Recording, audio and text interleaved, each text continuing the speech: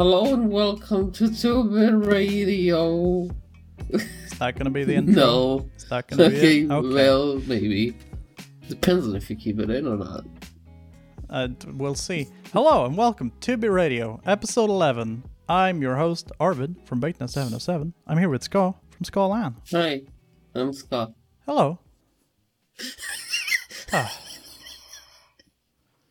Yeah. How you doing? How you doing? I'm doing right. I slept well and then slept like shit, and now I'm here and I'm very tired. And I played a lot of bad games. And some good ones. That's what we like. How about you? That's what we like. I'm alright. I'm doing good. That's good. That's good. Yeah. I'm just vibing. What have you played this Excuse week? me. Oh my god. Well, we'll just get into. I'll just talk about my week. I haven't done much. I've been kind of in a weird streaming place where I haven't really streamed anything because I've been so anxious about my PC arriving that I haven't been able to get my shit together.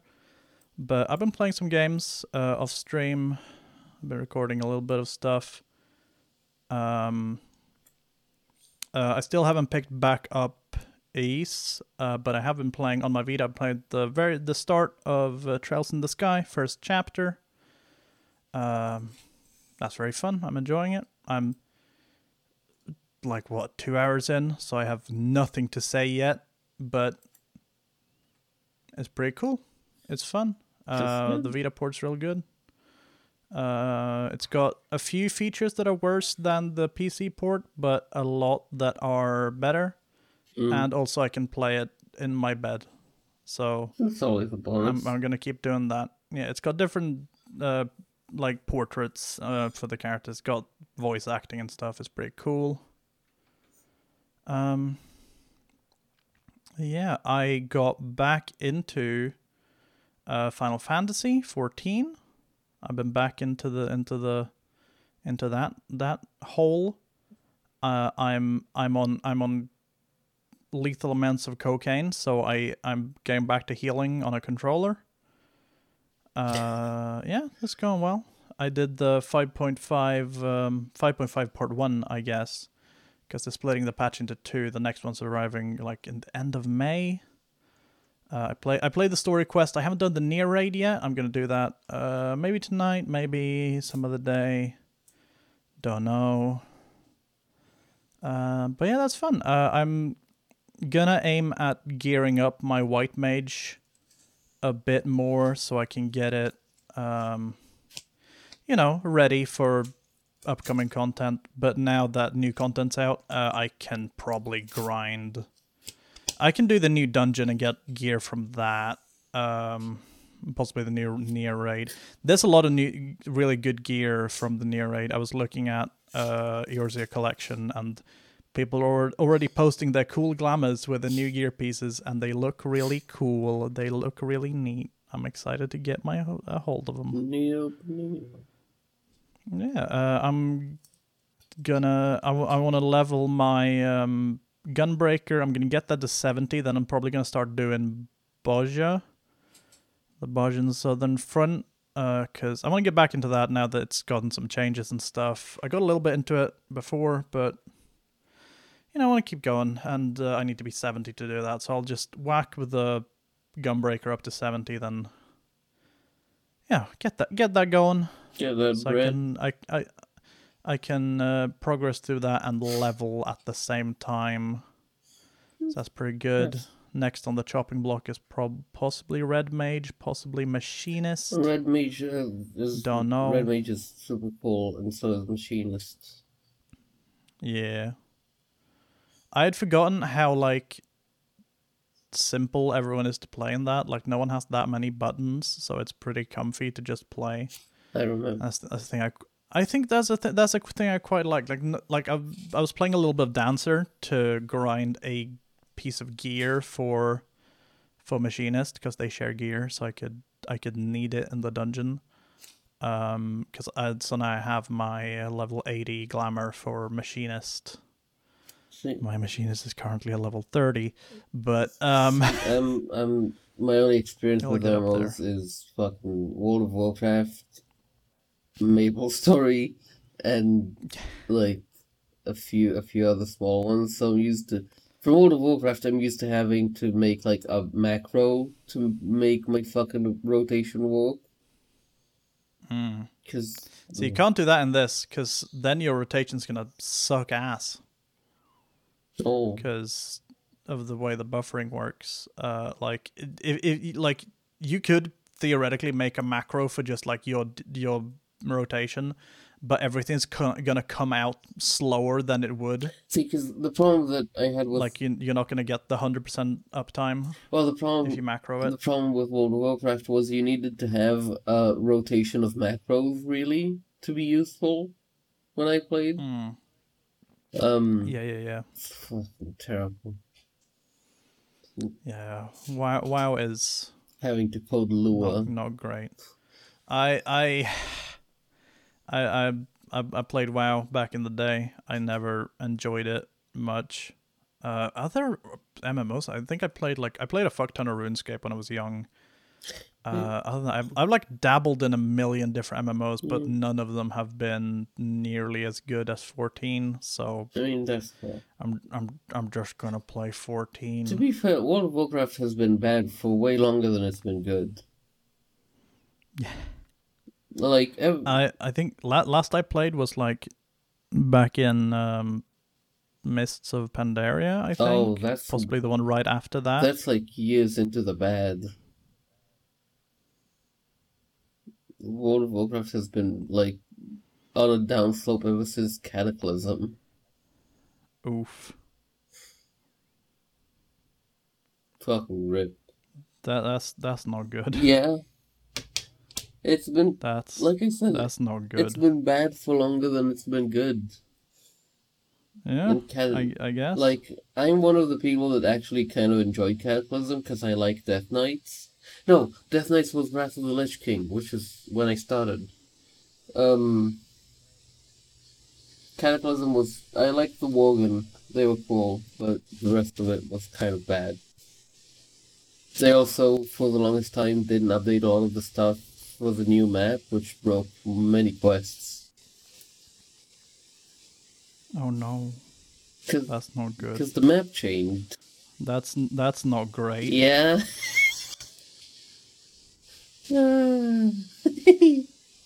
It's not great.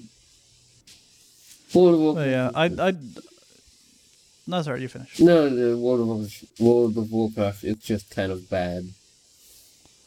Yeah, I don't want to say that 14 is the only good MMO, but it kind of is. Like, it's the best one by such a long way. The best, like, fantasy MMO, maybe. I think it's just the best MMO.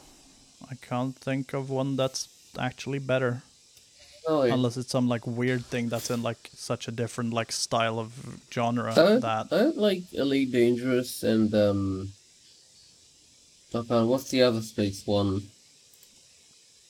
Eve? Yeah, and Eve, aren't they, like, MMOs? I don't know the first thing about Eve, so I can't talk on that. I played Elite a long time ago, but it was online. I don't remember if it was MMO. I think it might be. It might be. I mostly played it with like I played in like small groups with friends, and I guess there were other players, but I really don't remember if I'm totally honest. It's fucking good. It's really good. I remember really enjoying it when I played it. It was a good space trucking. You got to fly around. I bought an actual flight stick, so being able to control my ship with that was really fun. I really enjoyed that. I might dig that back up and give it another go, because I do still own it. I don't remember where. Is it on? Is that shit on Steam? Yeah, it is. Is it on Steam? Do I own it on Steam? Is the question. Hold on, can I look at my library through the Steam? Yeah, you web. You don't site? own it on Steam. I think I own it from them in that case. If that ever goes on sale, I might pick it up because I do like space trucking. It's expensive. Yeah, and I think there's like an expansion coming out, Elite Dangerous Odyssey. Oh, yeah, something I've heard talk about. More expensive than the base game. I don't know what it is, but I haven't played in such a long time. Well, I'm gonna check if I can log in. This is probably way before I started using. This is like an old password that I don't remember. Well, I'm gonna check. Email address, is it this email? Ow, fucking the ad. Oh, that's my ears. Ow, the ad.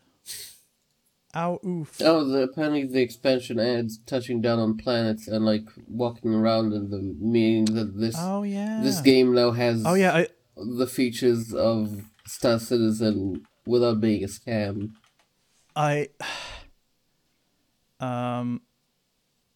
I just searched Elite Dangerous in all my emails and nothing's coming up, so I really don't know if I own this. I mean, I played it. Was it maybe on console?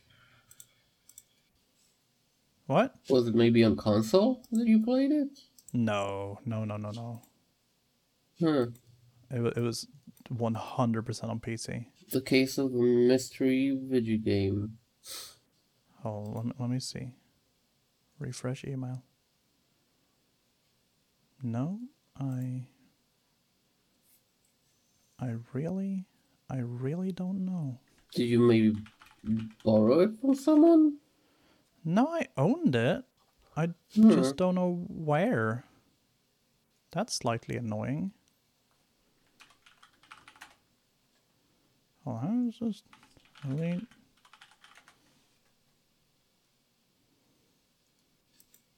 Current best is 20. It's not that expensive, so it's all good. I might re-buy it if I feel like doing some space stuff. It's an MMO. But yeah, I Googled. There's like a Reddit thread of people going like, what the fuck? Where is is this an MMO? And people like, kind of, but maybe. It depends how you define MMO. It's not an MMO at all in the way that most MMOs are, but it could technically be one depending on how you look at it. Well, I don't know. How do you define an MMO? That's a good question. A large world with lots of players at the same time in it. Then that makes Elite Dangerous an MMO. With raids and I don't actually know. Because if we're going by the name MMO, massively multiplayer online. The thing is,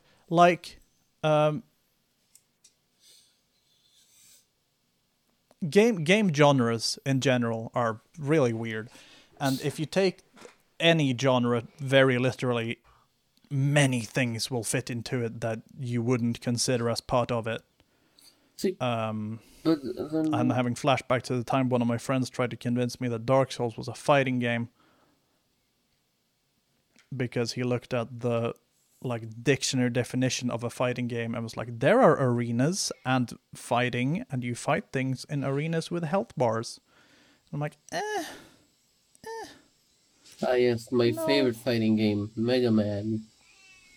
Yeah, I really don't know. But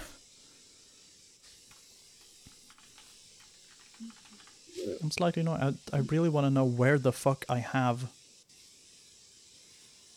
I really want. Do I have a CD? Did I buy this shit physically somehow? You might have. I have no idea. It was 5+ years ago, so I really don't know. But it's whatever. But I don't know. Maybe it's an MMO. Hold on, what? Elite Dangerous MMO. I want to look at this thing I wrote. The thing that someone wrote. It is not, but fans often argue it is for two reasons. First, most people don't know what constitutes an MMO. Not surprising, it's as simple as the term multiplayer.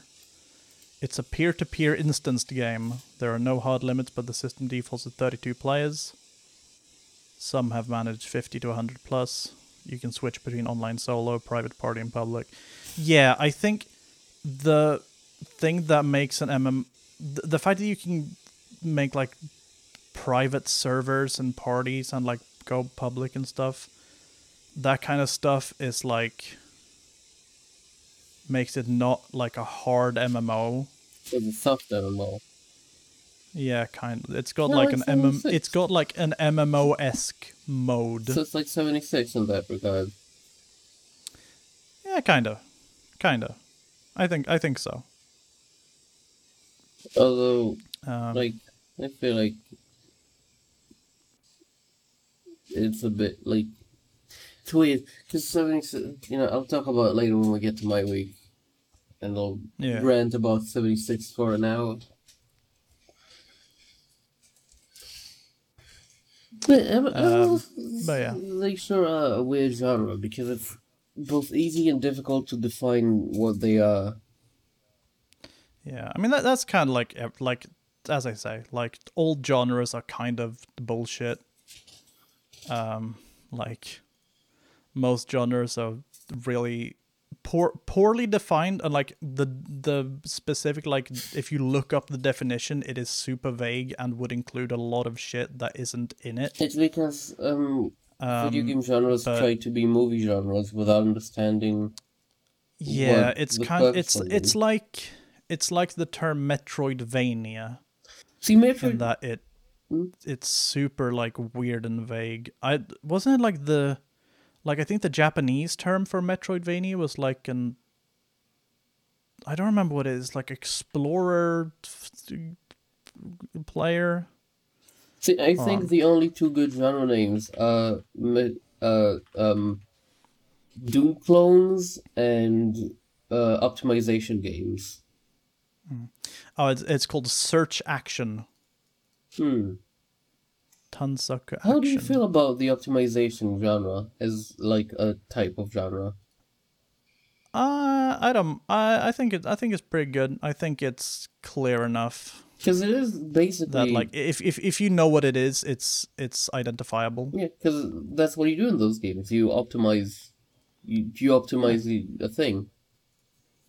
Yeah, I'm trying to think what kind of things would actually like fit into the optimization. I'm very excited. Like stuff like Satisfactory, like Factorio. I'm really excited to see you play Half-Baked Shipbreakers, because that's another optimization game. That's gonna be fun. It's a very different type of optimization, because you're not optimizing a factory, you're optimizing your salvaging. Yeah, like a process of, like a cycle. Yeah, you're optimizing like a. You are the factory. Gameplay cycle, yeah. Kind of. It's like optimizing a rotation for an MMO, except you're optimizing salvaging a spaceship. I almost said ship space. A ship space. A ship space. Also, God, I'm looking forward to doing the Satisfactory thing, because holy shit. Oh yeah, that's gonna be cool. We're gonna have to figure out how nuclear power plants work. I'm scared. I did discover that there is a way to get rid of nuclear waste, but not plutonium waste. Oh, there's fucking plutonium waste? So what they added was you can recycle nuclear waste into plutonium waste, or you can recycle it into plutonium, which you can then put into the sink or use for energy, which creates plutonium waste, which cannot be destroyed in any way. Oh, the update's out now. Yeah. Since 2 days ago. It's out on proper. Exactly. Not just experimental. Nice. Was there a progression reset? Nope. Or okay.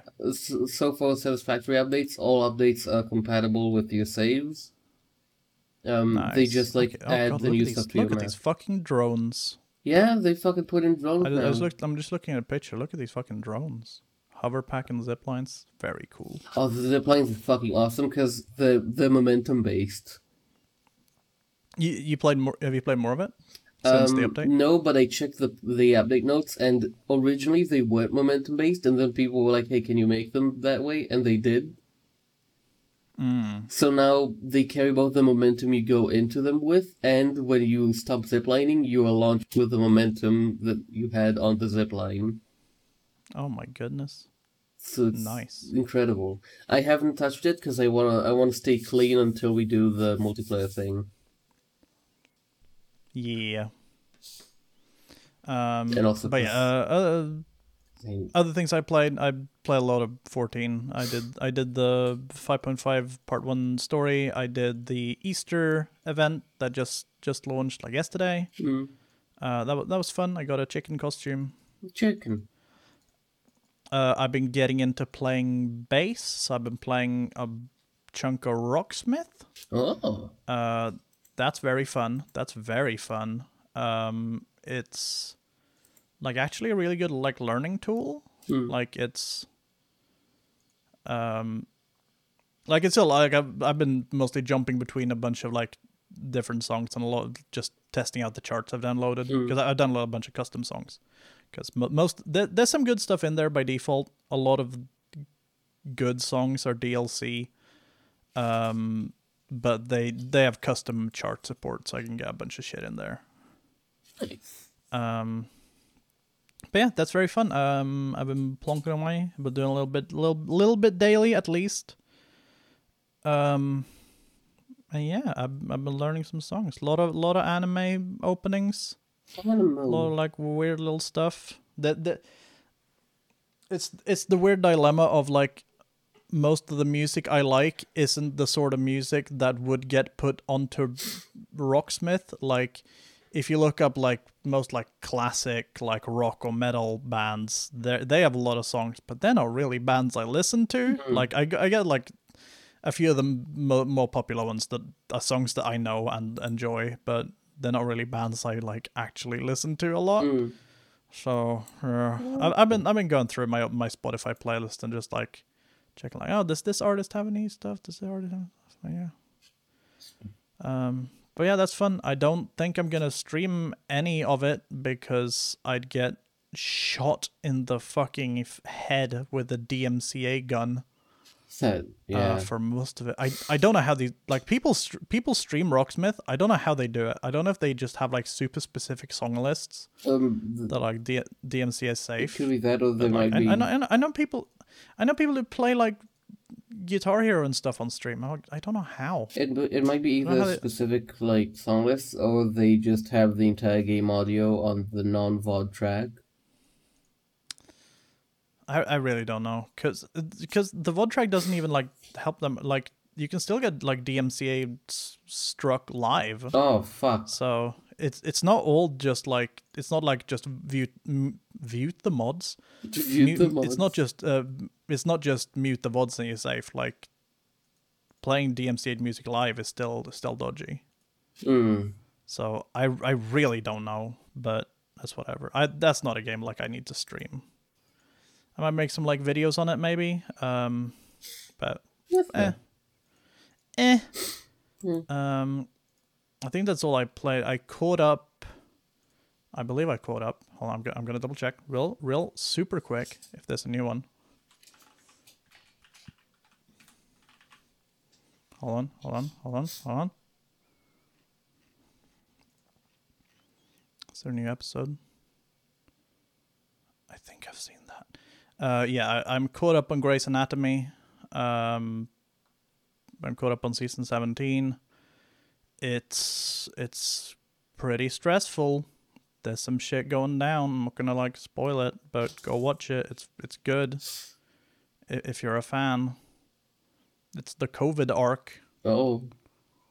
Yeah, because season 16 was cut super short because of COVID. Like, it ended, like, I think 3 or 4 episodes early, and you could tell, like, that shit just kind of ended. And then they brought it back, and it was like actually a COVID season. And it's like, I've consistently been really impressed with that show, with how it deals with a lot of representation and how it discusses a lot of things.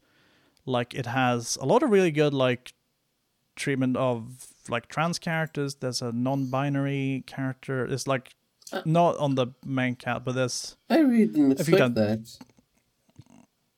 Yeah, like there's none on the main cast, but there was like a non-binary patient that came in, and they had like a little episode about that, and it was like really good. Like, that show since the beginning has been, I believe, like, I'm not super caught up, but I've always been impressed with like how, because there's like a lot of people of color on the main cast, and all that's actually like, dealt with really well. It's not like shittily written. That's good. Like a lot of things would be. I didn't expect that. Especially for a show that started in like fucking 2005. Yeah, I was gonna say. Like, it's always been pretty up on like current stuff. And like there's some stuff, like I rewatched it recently. Because it's a good one to just have in the background, because I know it well enough that I don't have to pay super attention. But I can just kind of watch it, and there's some stuff where they'll say something where I'm like, oh, that's not super up, but like I look and it's like, yeah, this was in 2007. That's fair. But I think that it's been really impressive how well done that show is when it comes to like representation and stuff. And I believe the showrunner is black. Was it Shonda Rhimes? Yeah. So like it's made by a black woman. So it's as far, like, I mean, I'm not an authority, but like as far as I can tell, it's always had like really good treatment of its POC characters and stuff. It's good. I didn't expect that from like a 16-year-old long-running TV series about the medical drama. Yeah. Like if like rewatching like stuff like House and fucking Scrubs, there's some slightly dodgy stuff when it comes to specifically trans people. Oh yeah. I don't think they ever say the hard T word in House, but there's some weird like trans arcs. Or like not even art, but like little jokes. When there's like someone who's like, oh, he's dating a woman and she used to be a man, and they go, what? That's so wacky. See, okay, so there's. I'm like, okay, come on now. Have you ever watched Always Sunny? I've not. Always Sunny. It's been on the list for ages. But Always Sunny is a show about bad, terrible people, and there's a trans character in it. There's like a minor character, and she's one of the few normal people in that entire show. Like, it's funny because it's like everyone there is so fucking terrible except a very few people, and she's like just a normal fucking person caught up in their bullshit. And it feels so bad. Oh. Because it's like, oh, you poor woman, you don't know what you got yourself into. And like, there's a character there who was like dating her, but he was like being weird about it, and everyone keeps being like, stop being weird about it, dude. Well, come on. Stop being fucking weird. Stop being fucking big weirdo. That show is a fucking existential crisis in TV form. Never binge it. Never binge that show.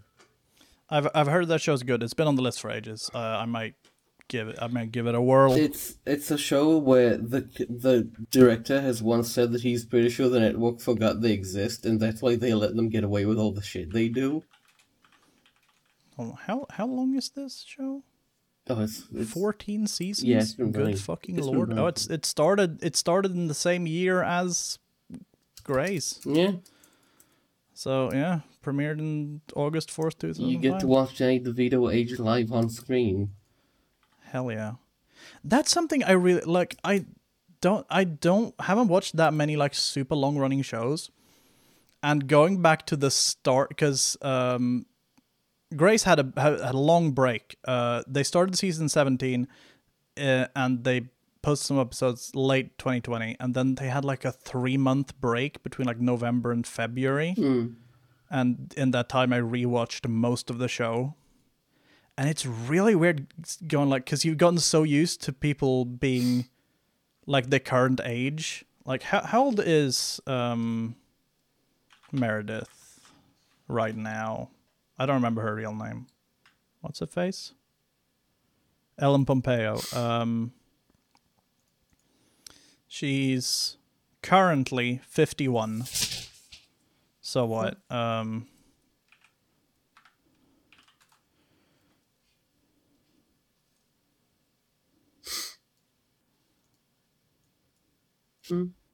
Wait, hold on.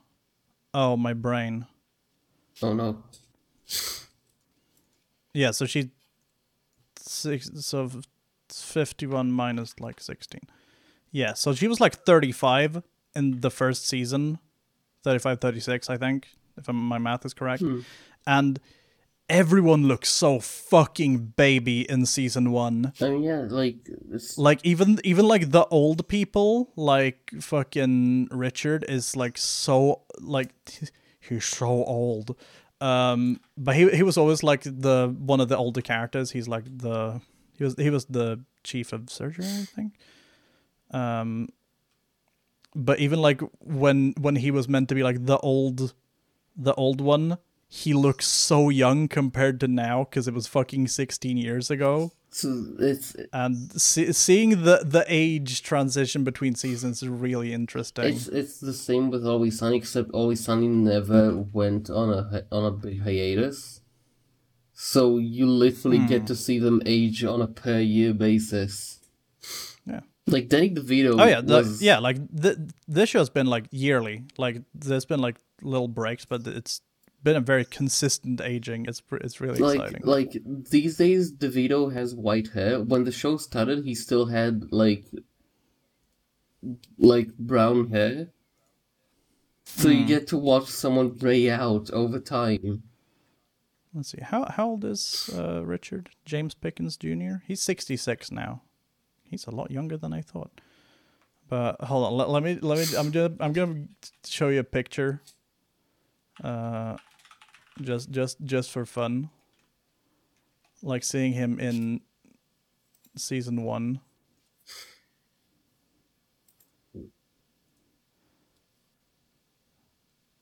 Hold on. May I offer you an egg in this trying time?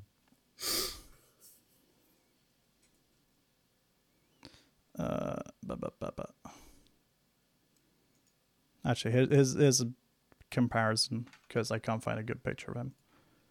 Well, look at the fucking age.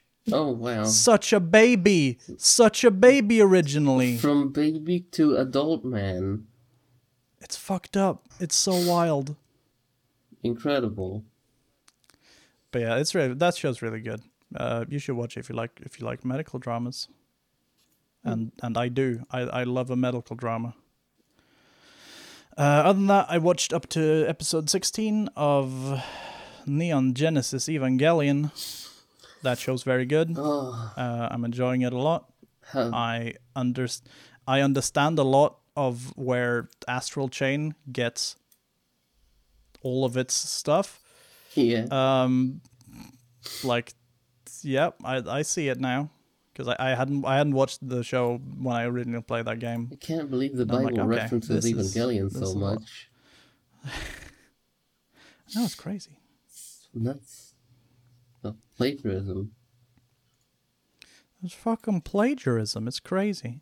How do you feel about that show's budget? It's okay. Like so far there've been a couple of real no money scenes. I've been told there's a no money episode. Oh yeah. I don't think I've gotten there yet. Oh, it's like an exponential curve heading towards the end of the series where the money just plummets. Like the few last episodes were literally made on a shoestring budget. Damn. It's like original Doctor Who kind of money. Oh yeah, like it's the kind of thing where it feels like Anno had to pay from pocket. Oof. But yeah, there's been a couple of shots where I'm like, this is they saved some money here. Oh yeah. But yeah, it hasn't detracted from the show at all. Oh, no, really, even slightly. Some of those no money scenes make moments hit way better. Yeah. Like I've been told about like an elevator scene that's just like one frame and silence for a long time, and I'm like, that sounds kind of sick, actually. Like that sounds kind of cool. It's like nearly a that sounds pretty dope. It's like nearly a full minute. That's really funny. That's really funny. Oh, it feels so bad. Oh, that show's great. Yeah, that's just great. I'm excited to finish. I've got 10 episodes left. It's gonna be fun. Yeah. I listened to Your Mori, Calliope's new EP. It's very good. VTubers do be making music. It's a very good EP. I think she's really finding her stride in this step of her music making. It's very raw. Nice. It was a good EP. That's kind of it. That's kind of my week. Nice. So I guess I'll talk about my week. Do it. So first of all, I played the Ultrakill demo. Play the what? I played the Ultrakill demo. Oh. That game fucks. How is that? That game fucks real hard. Ooh. So, you know how people say Doom Eternal is a character action game in first person? Yeah. Ultrakill is a character action game in first person. You have a style meter.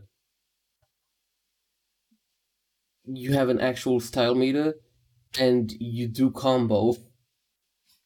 You do gun combo. The demo is like the first stage or the first level of the second stage, and like most of the first level of the second stage. It shows off like the three first weapons in the game and one alternate mode for each one except the last one. You can punch your shotgun shells to make them go harder. What? If you fire your gun and press punch at the same time, you punch your projectile, which makes it launch way faster and explode on impact. Oh. For massive style.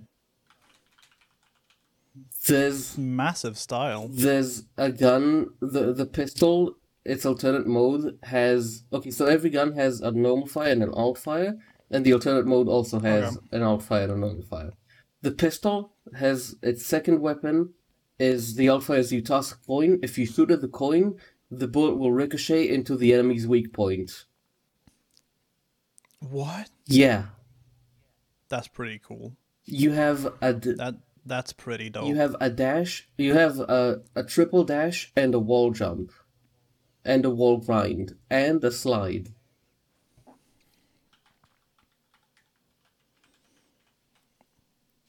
This game seems cool. It's fucking nuts.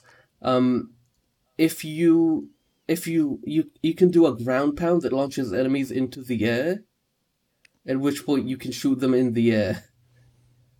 Because it has a bit of hit stun and it launches them, and you can just like shoot them while they're in the air to get even more style. Because, of course, the style meter is affected by what you're doing. So launching enemies has a multiplier. Shooting enemies while you're sliding gives you a multiplier to your style too. And the style goes up to triple S and then to Ultrakill. Oh. It's fucking awesome. The music is amazing. Like, it is really good. All the sounds are super chunky. The boss fights are incredible. So how long is the demo? The demo took me to finish around. You said it was what, the first stage and the first bit of the second Yeah, stage? it took me like an hour and a half, something like that, the first time. Okay. My second one. I'm assuming that's also something you could like run through again and again, get like. So my first run was get your combos and everything. My first run was on normal. My second run was on hard, and my second run took me half an hour. That's faster. Because by the time I did my second run, I knew how to play the game, because the game is really good at teaching you, and I just fucking tore through everything.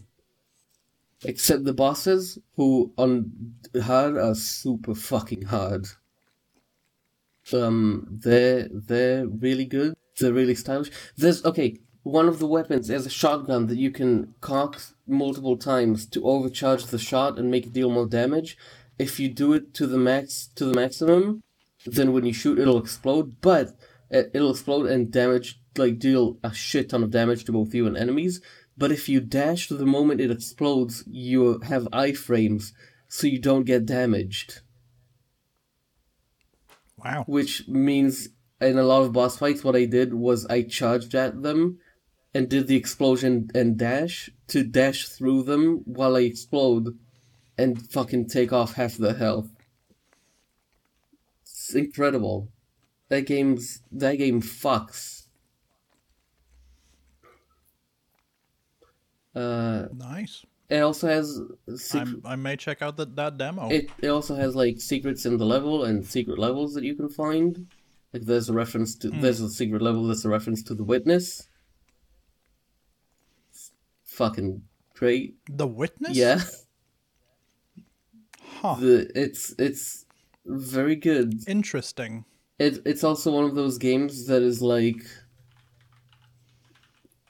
Christian metal, where it's like oh, it's like Evangelion. Yeah. The tagline is hold on, let me find the full tagline because it's awesome. The fucking Mankind is dead, blood is fuel, hell is full. Oh, it's fucking great. That's pretty cool. That's pretty cool. It's like it does everything that I wanted Doom Eternal to do. It feels so stylish from moment one because it controls like Quake in terms of speed and like the look of the game is. There's an optional visual mode that you can turn on that makes the game have PS1 visuals. Like, even to the texture warping. Interesting. Which is the way that the devs recommend playing it, because it's a New Blood game. They make good games. They do. It's fucked.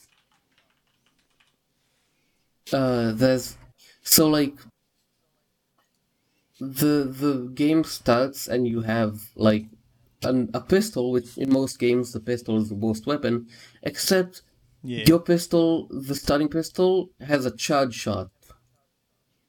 You can charge it and it insta-gives certain enemies. Nice. That's pretty cool. Also, you have access to every weapon at all times, including every alternate mode, which you can switch to by pressing E. Nice. So the more weapons you have, the more moves you have. There's a nail gun that its alternate fire is a magnet, and it makes your shots trail towards the magnet. Ooh, that's funky. Which the magnet after a while explodes, sending the shots everywhere unless you put down a second magnet. What? Because this game fucks. That's pretty cool. Your nail gun is a fucking minigun in how fast it shoots. It's that's pretty dope. I can't wait for it to come. This game is also like in a proper early access where they're like making the stages of the game, and they only do the next stage when the current stage you're working on is fully finished. Oh. So it's a proper early access. I like a proper early access. That's good. Yeah, it's great. New Blood are good devs. They make good games. So I hear. Also, you can punch back projectiles that enemies shoot too, which is neat. That's pretty neat. That's cool. I just want to send you a GIF of the shotgun punch, which you can do at any time. Oh yeah, sure. Is it just like you fire and then punch? So you fire and punch, and there's like a slowdown moment that happens. Ooh.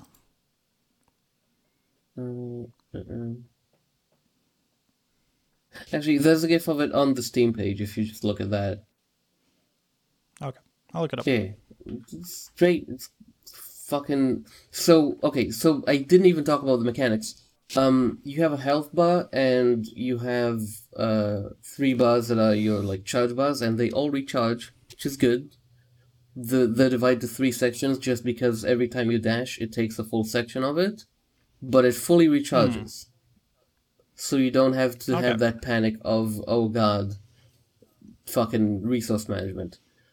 Your health does not recharge. It only refills by covering yourself in blood from your enemies. Oh. So you need to explode them to cover yourself in blood to heal yourself. And how much you heal depends on your style. So the more stylish you are, the more you heal. And interesting. It's fucking cool. That's pretty cool. This is a good game. I like it. Play it. Play Ultra Kill. It's good. Yeah. Wait. Oh. That's just an image. Yeah, it's an image of the. It's supposed to be a GIF of the coin gun. Oh, I see. Hey. There it is. Wait, is it gonna load? Oh my god. Oh, that's cool. Okay. That's very cool. The game moves so fast. It makes it weird to go to other first-person shooters after because it's so responsive and fast. It's great. Love it. Love that game. That's cool. Other than that, I played Dawn of War Ultimate Apocalypse. Ultipac, I play it with friends. It's good, still good. Ultipac is still getting updates 20 years later. And I'm not kidding, that mod is actually 20 years old. Oh my goodness. I mean, that's good. It's got dedicated devs. Yeah.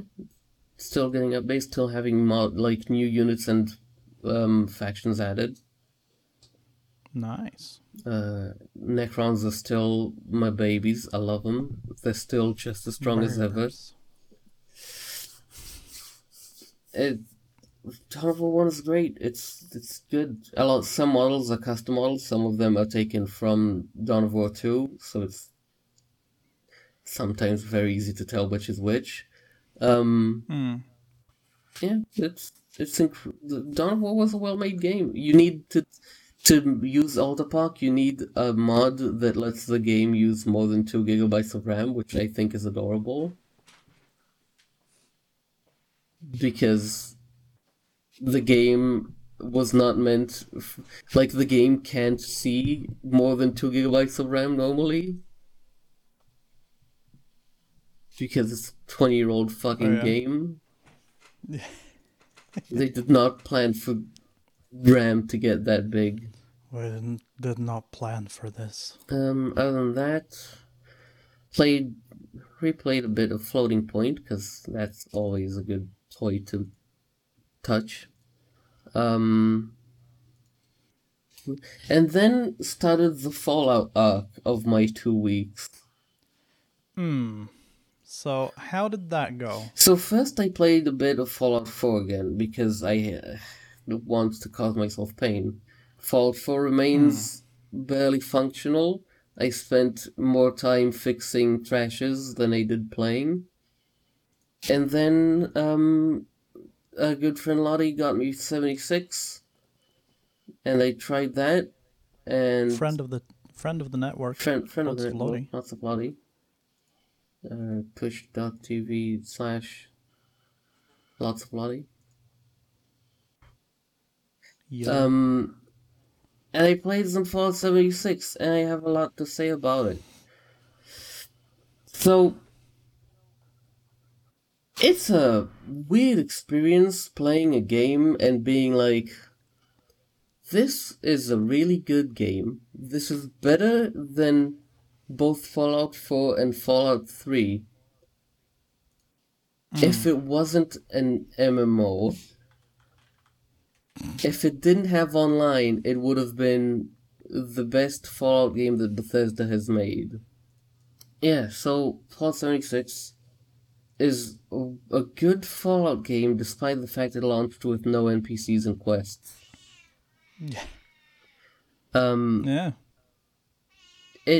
Which is interesting, but visually it is much better looking than 4, even though I can barely run it. The lighting makes all the fucking difference. Quests are well done. The gameplay is fun and engaging. They changed how leveling up works. They introduced 3D in like New Vegas and 3 and 4. The way you did level ups was you leveled up and you picked a perk to either upgrade or unlock. In 76, what you do when you level up is you pick one of your stats to level up, and then you pick a perk card to use, which have like gameplay effects or unlock certain abilities. Then each card has like a cost to it that you can only have up to the number you have in your stat. And stats start at 1 and go up to 15. Okay. It's weird. Dialogue choices, unlike 3 and 4, actually kind of matter, and skill checks are not a roll of the dice. They're actually, if you have enough in that, then you pass the skill check, otherwise it's gonna be in red and you can't choose it. The NPCs... That's pretty good. Yeah. I like that as a system. NPCs are well written. The world building is cool. Quests are actually fun. They are actual Fallout quests. They're not like the normal MMO type, except for dailies. I hate dailies. Building works... Love a good daily. Love a good daily. Building camps works way better. It actually functions now, which is an improvement. Nice. And it has a lot of really good quality of life features that I think I talked about a bit, but it's like, if you're in an area where there's a quest objective, you can see the like thing pointing to it, like all other Fallout games. But if you put it in your if you mousey process over it, then you'll get a small description of what that objective is. So you actually know what you're doing and where you're going. Which is very useful. Because RPG, you usually have a shit ton of them, and sometimes they get mixed up.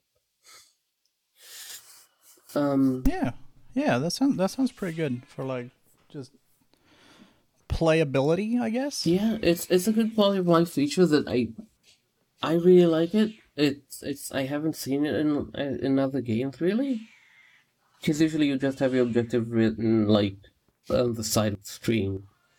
It's a nice way to integrate it. Yeah, that's cool. The other stuff is fast traveling. I don't like how MMOs do fast traveling. You can fast travel to any location in this one, but it costs an amount of caps based on your distance from it. It's usually not a lot, but it's still like weird. I don't know what it is with MMOs not letting you fast travel.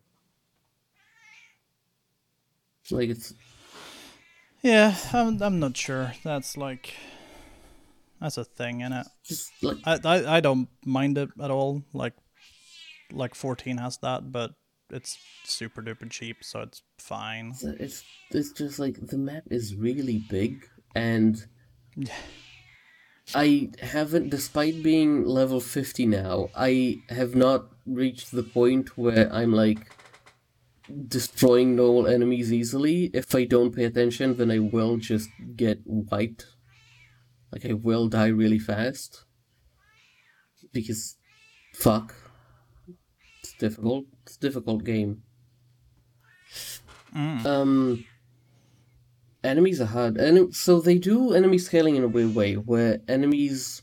Zones are clearly meant for certain levels, and enemies will have equipment reflecting that, which the equipment does not scale to your level. It will always be the equivalent of the level that they're supposed to be, but the enemy's level itself will scale.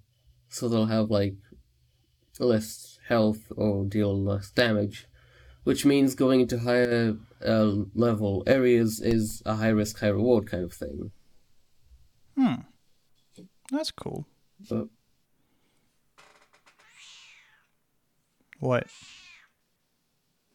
Audacity froze for a second. Oh. That's not good. Yeah, it's back. It's okay. The game. It's weird. It has a system called workshops, which are basically like places on the map that you can capture as like a base of sorts, where they usually have either a lot of resources or like something that manufactures finished goods. Like I found one that does fusion cores, one that does food, one that does ammunition, and a big ass excavator that mines really a lot of resources really fast.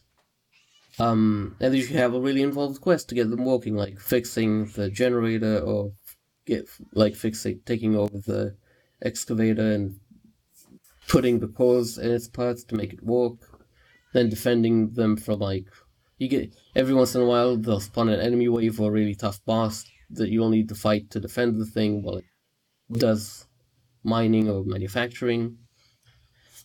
And it's neat, but it has a problem, which is if you log out or get disconnected, then it's gone. Then it's no longer yours. What? Like the workshops, no, not your camp, because your home base, your camp, that stays. That's like there forever, even if you log out. Yeah, that makes sense. If you log into a server and someone already has its thing there, then it lets you either relocate it for free or just rejoin to a different server. But the workshops are only yours as long as you're logged in, as long as you're logged in. Which means that's very strange. Yeah, other players can also attack it to capture, but that makes sense because it's unlike your house. It's basically a quest zone, so that's fine. That's a PvP encouragement. Even though I didn't do even a single thing of PvP the entire time because everyone's really nice and chill. That's cool. Like while I was really low level, high level people kept coming up to me, dropping a bunch of shit for me to take, or giving me just power armor, and then leaving.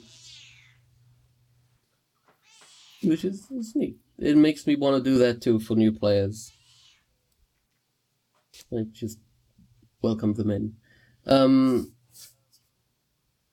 But it's weird, the workshop disconnecting is especially weird because this is a Gamebryo engine game, which means it is somewhat unstable, especially on lower end computers, which for this game seems to be anything below a 1080. Oosh. So it crashes sometimes, and sometimes I get disconnected because my internet's weird. And then I just log in, and it's either gone or, like, sometimes if you log back into the same server, then you'll keep it. It'll still be yours if no one else took it, but you'll have to do a mission to retake it from, like, normal AI enemies that are gonna be there. But it'll still, like, be manufacturing, the stuff you put there will still be there, unlike like the normal version of it. Okay. But it's still, like, kind of frustrating, because you do need to put a lot of resources into them for them to get the shit you want out of them. And there's not an overabundance of resources. Like, most of the time, you will be low on something that you'll need to find more of. And it feels like that would have been solved if this was a single-player game and they were just permanent workshops. Because the way it is right now, unless you're planning on doing a really long session, then it's not really worth it.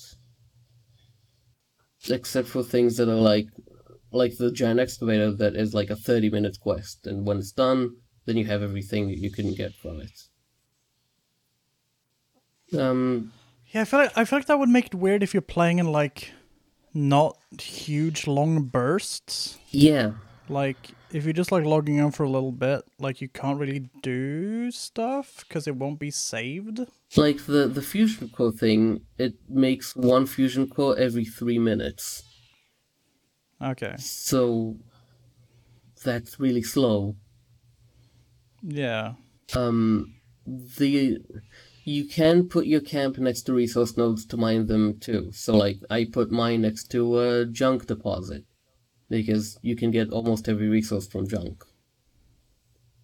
That is a weird deposit, but I kind of dig it. It's neat. There's, like, junk deposits, there's radioactive material, acid, metals, and wood.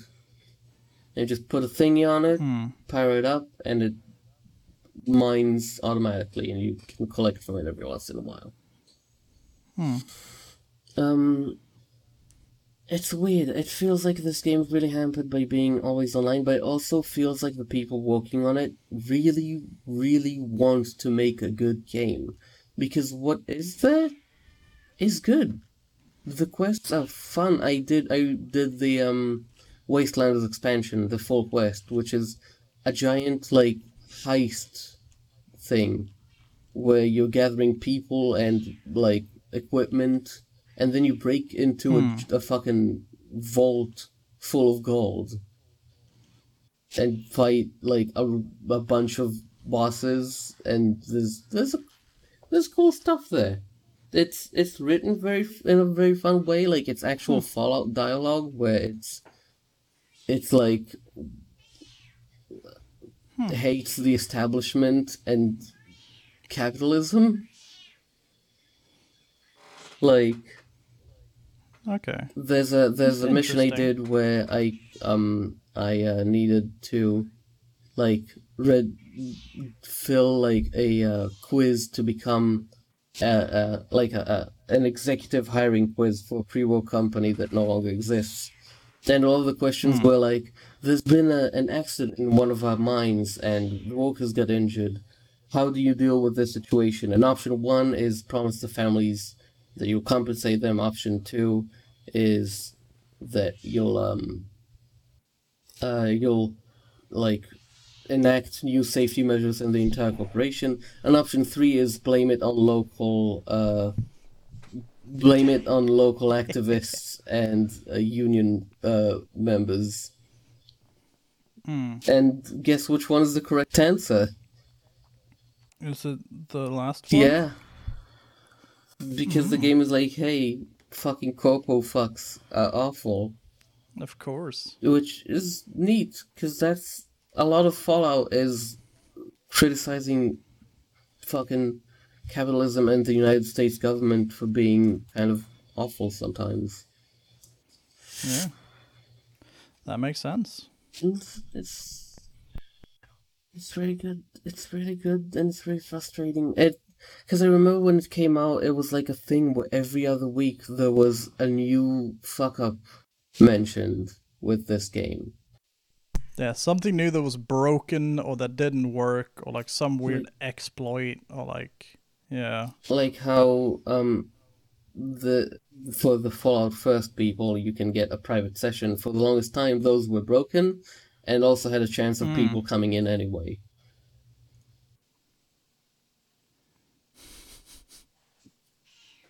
But like, it's perfect. The game feels like someone in Bethesda has been screaming at Todd Howard for like 2 years now to let them fix this. It's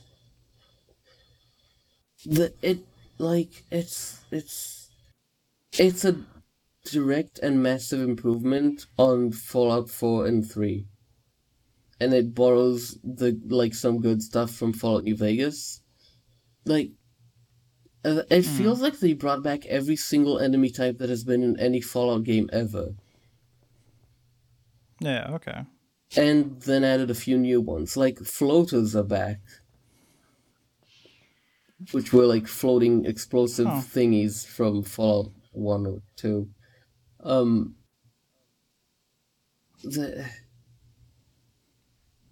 I don't know why this game had to be online. The online seems to serve no fucking purpose in it. Like, you can do quests together, I guess, and you can do PvP, but no one does. There's a Battle Royale mode I haven't touched. And you can put a shop in your camp to sell things to other players. But it feels like that's unnecessary and would have, like, if you could just sell everything to NPCs, you wouldn't need that. Because there's some stuff you can't sell to NPCs. You can't sell ammo. You can only sell, like, guns, healing items, food, and armor. And some miscellaneous items. And junk. You can sell junk too. But not ammunition, which is weird. I think it's because ammunition is both difficult and easy to come by, where certain types of ammunition are really rare, and others are really common. Which makes sense. Yeah. It is the puzzle. Okay, characters acknowledge the fact that it's only been 25 years since the world ended. It's the game has a tone of like, like apocalypse movies where things haven't fully fallen apart yet, but they're on the way out. Yeah. That's the feeling this game has. I see. Because a lot of missions are like, oh, we can rebuild, or we need to recreate like the systems of government, and the U.S. Army still exists. The CIA and FBI still exist. They're just straggling out there trying to reform the government. There's a part where you can make a joke that a character is like, oh, we can use the gold to create a gold-backed economy again, and your character can respond with, this just sounds like you're trying to create some gold-based empire. It's like characters talk about their lives before the war. Like, what they did before everything happened. And because, like, the only people that were born after the war are at this point, like, all under 25. Most of them are, like, children or teenagers. So it's weird to see a fall game where people, like, characters have a different perspective from the usual ones, because most of them take, like, really, like, at least a generation or two after the war. So there's characters that are like, oh yeah, this guy used to be an executive and now he's a raider. Oh. It's weird and interesting. You see, there's a mission, an ally mission, because you can have, like, allies in your camp, that is an astronaut that the mission started before the war, and then they crash landed after the war without knowing what happened. Oh yeah, I think. Yeah. I think you told me about And that. That sounds really they cool. like have a fucking breakdown when you tell them that what happened, and they don't believe you at the start. There's a lot of That's pretty funny. there's a lot of really good writing in it. It's Hmm. it's like I'd recommend it over Fallout 4 if you can get it for cheaper. But also keep in mind that it's an always online game, and that it does have a premium currency, which you can actually earn really fast. Like in 3 days, in 4 days I got around 2,000. And Hmm. while it's probably gonna get a bit harder over time, because a lot of it comes from like the challenges you can do in the game. There are like dailies Yeah. and weeklies that you can do to get more of it, and there's like a free battle pass type thing that gives you stuff when you level up in it. Hmm. Um, it has a really weird curve because at the start I need 750 to get to the next level, and I'm now at like 25, and I need 1,500. So it like took I see. 20 something levels for it to double. Um, Hmm. Interesting. it's current currency stuff's pretty cheap. It's interesting. It's really weird. It's really weird. It's this weird like amalgamation game where I'm like, a lot of this is really good, but these little things. Like I had to change stuff in the INI file so that the game would stop crashing and would run well because my laptop is not that strong. Okay. Lottie apparently never had these problems, but when I first played the game, I had it on too high, like the settings were too high, and I didn't have that INI change, and it crashed three Hmm. times in character creation. Oof. And then I turned down That. yeah. Um, and apparently that's just because I was running it on like the settings were set too high and my laptop couldn't run it. Hmm. Um, so like, fair enough. But yeah, it's if it was a single player game with optional co-op, it would have been a glowing recommendation. But it's not. Oh. And that's frustrating. That's a shame. It's also a game that is on its second roadmap now, because which I told you about. Yeah. A lot of online games these days have like a roadmap that they say they'll follow, and then the game dies, like with Anthem. This game already finished a roadmap. It's now on its second one, which makes Hmm. me a lot more likely to feel okay supporting it because I know that there's actually a good chance they'll follow through with it.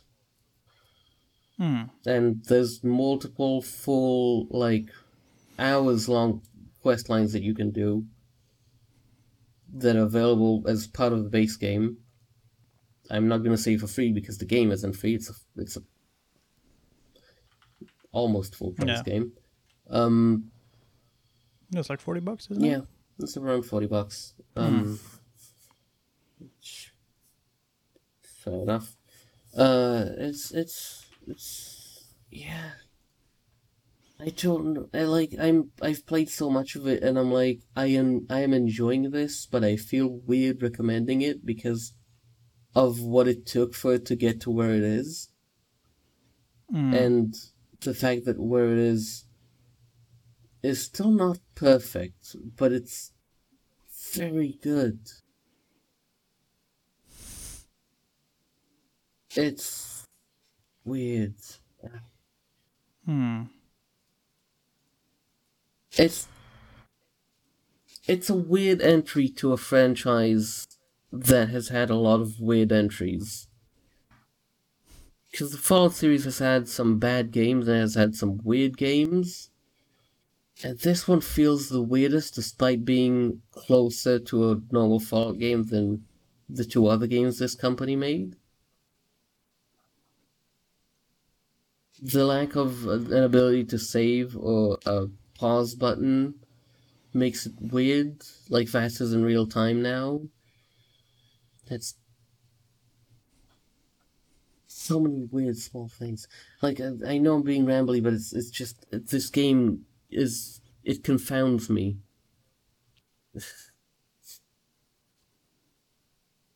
I don't know what to think of it. So, it's a very good game. Not recommend? It is. If you have it or can get it for cheap, give it a shot. You'll probably enjoy it more than 3 and 4. Don't be intimidated by other players. They're mostly chill. They're pretty cool. They'll probably just give you some stuff and leave. There's no text chat, so you're not gonna get slurred at. But that's also with... Oh yeah, there's only like emotes, right? There's only emotes and a voice chat, which I've only seen one person use.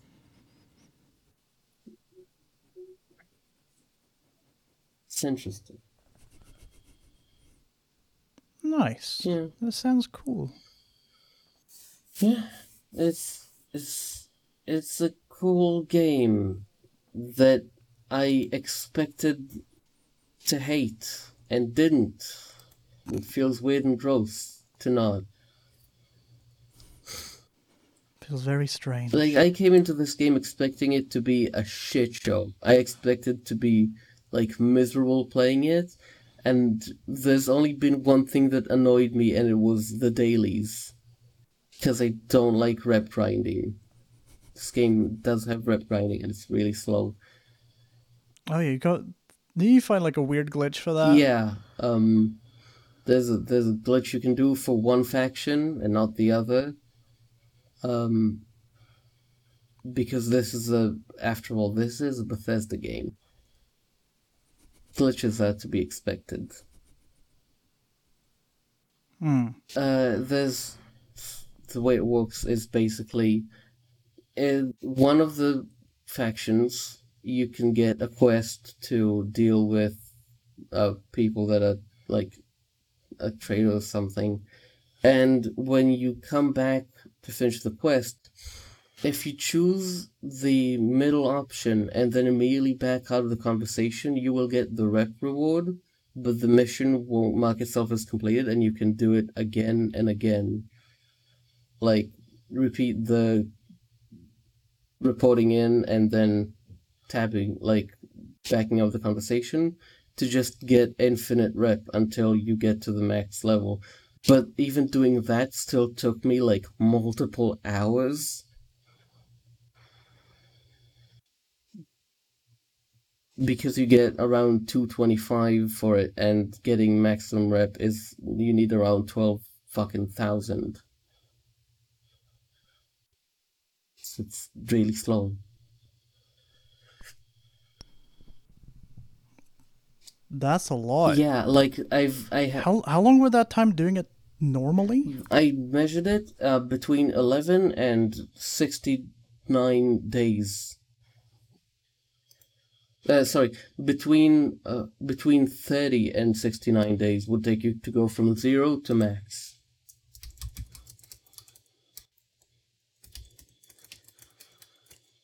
It's a lot to ask for. Like, it's the kind of thing where everyone I've seen talk about it has complained that whoever made this should be forced to do this too.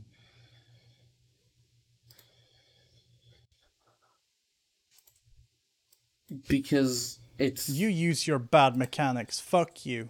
Because it's rep grinding that is so frustrating that, like, there have been times where I was doing the thing and the bar progressed so slowly that I thought it didn't move.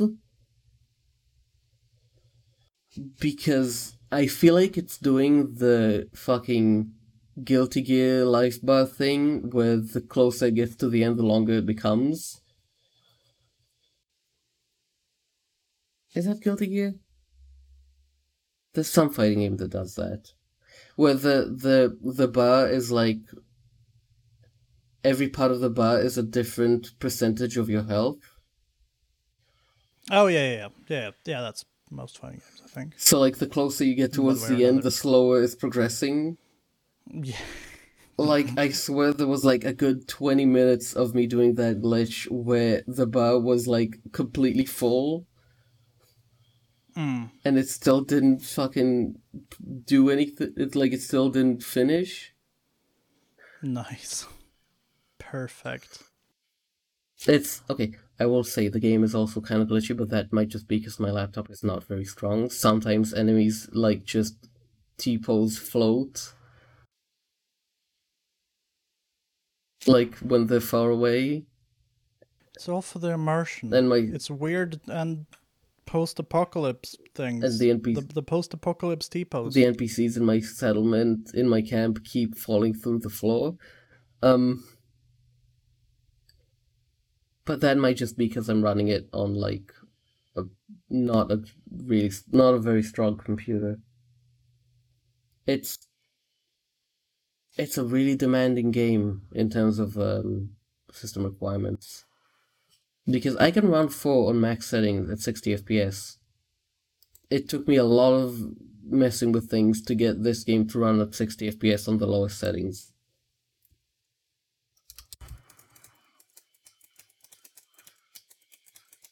It also does a weird thing where I think every single action you're doing is pinging the server. Okay. Because... Oh yeah, I need to go to the bathroom, but you talk about that for a minute. So I've noticed while playing that, like, sometimes you'll be picking an item up and there'll be a weird delay to it for it to happen, or when you kill an enemy, sometimes the inventory takes a bit to load, and like, when my internet is fucking up, then doing menu things gets slower, and I think every single action you do makes the game ping the server, including like moving things around and leveling up and like putting items in and out of your inventory. It's really weird to do that because I know that I think 14 used to do that, and that almost killed the servers, so they stopped. Oh no, maybe it was Warframe, one of the two. But it's a weird way to do it because it feels like the game, like everything in the game is running on your computer, like all the calculations and everything is done on your computer, and that's why it has the system requirements. But then it just pings the server to check that you're not cheating or something? I don't know. It's weird. Weird game. It's yeah. I don't know. I don't know how that works. I think the way I've been told that the game, the way it does its servers is it's peer-to-peer with a supernode that is like the central big node that it's pinging for server stuff. But at that point, why not just make it a normal peer-to-peer thing? I don't know. Weird game. It's a weird thing that like makes certain things feel slower, and it's I don't know how I feel about it. It's another thing that is like the game would feel better if it were online.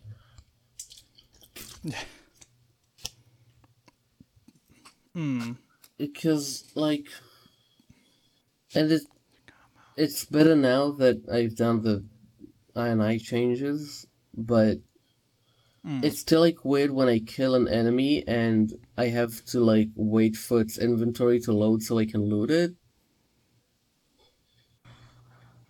Because I get like sometimes my internet slows down and then there's like a refresh thing while it's waiting for the server to tell it what the inventory has. Or, like, picking up an item has a weird delay to it sometimes because it pings the server for that too. It's odd. And, like... Yeah, that's interesting. Like, I know that, I think it was either Warframe or 14 that used to ping the server for every single action you did, and then the servers almost died, so they stopped. And it's especially weird because in most demos, you can tell that most of the calculations are done by the server.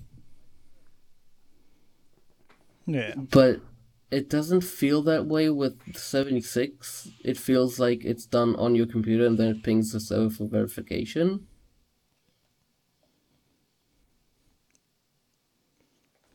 Interesting. Okay. Also, the game is huge. Like, it is, I think, around 70 gigabytes. It's a huge fucking download. Which makes sense if the game is mostly doing things on your computer and then just being served for verification.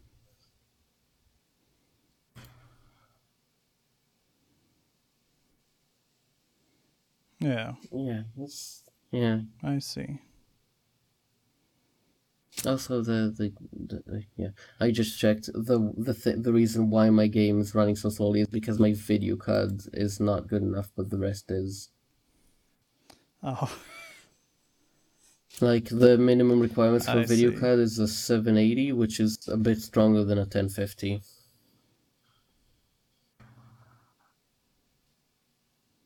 Okay.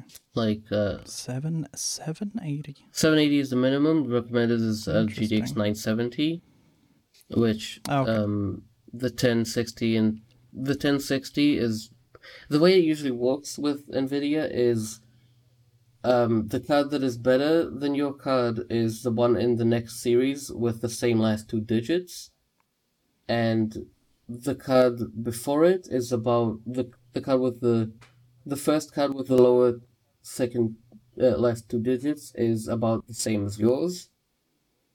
So, like, with the 780, a 970 is slightly how do I explain it? Okay, so with the 970, a 1080 is better. A 1070 is... Wait, is it 1070? Just making sure that they do change it. Yeah, so 1070 is better than a 970. A 1060 is about the equivalent, and a 1050 is weaker. Okay. Like, at 1060 is usually is also like slightly weaker because it's usually like just a bit. So here it's gonna be like the 1050 is just a bit weaker than a 780.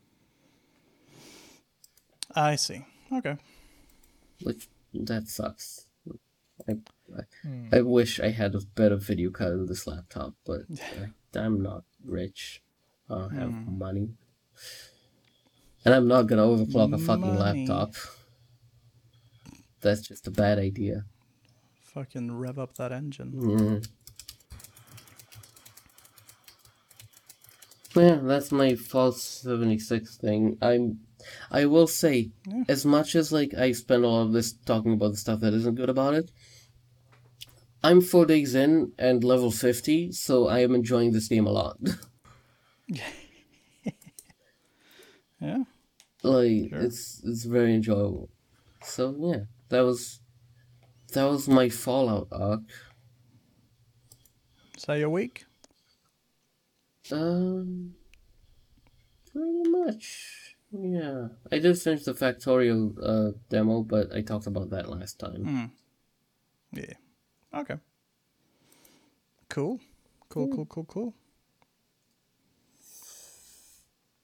So going into the news, there's some stuff on the docket, some stuff that's come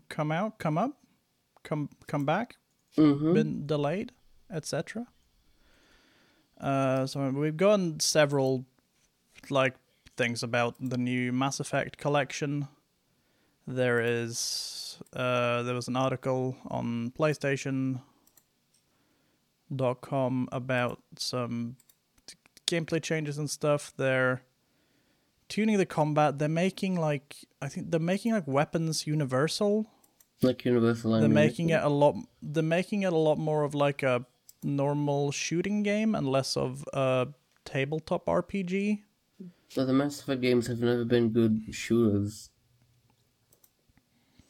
Well, 1 certainly hasn't. 2 is pretty good. I don't remember 3 at all. Because Mass Effect 1 is just off-brand KOTOR. Because they didn't have the license. Yeah, there's a lot of changes to a bunch of stuff when it comes to the weapons and combat. There's gameplay improvements. You can command squad mates independently, the way you can in 2 and 3. Some bosses and enemies have been tweaked to be fairer but still challenging. Cover's been improved. There's some control changes. I think they changed the melee thing to be a separate button instead of like a proximity sensitive input. I'm not enough of a Mass Effect fan to have much of an opinion on like the gameplay stuff. I think everything we've seen of the new graphics looks markedly worse than the original. It's a lot higher resolution. The models looked sharper, but it's always the lighting. The lighting's always weird. Yeah. And the new stuff, like everything's very like flatly lit. Like everything's very lit. Everything's very bright.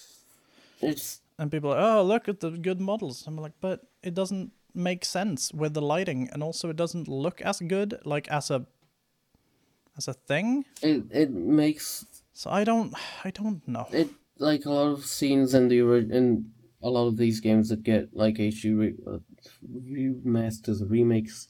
The lighting changes ruins the tone of a lot of scenes. Like there's the Reaper fucking scene that there's a screenshot of, and it turns from like a cosmic horror scene to just, oh, look at this epic cool sci-fi. Yeah, it's really weird. We've talked about it a bit before. Honestly, most of what we could say now is just restating stuff. Yeah. But it looks weird. I don't know why it looks weird.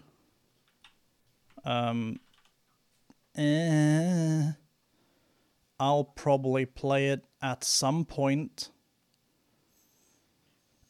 Booey. Like, it's Mass Effect. It feels like there haven't been really any good remakes of this type. Yeah, I'm trying to think, because most of the ones that come up are like just the ones where like it's like, oh, look at this graphics comparison. Everyone goes, wow, it looks weird.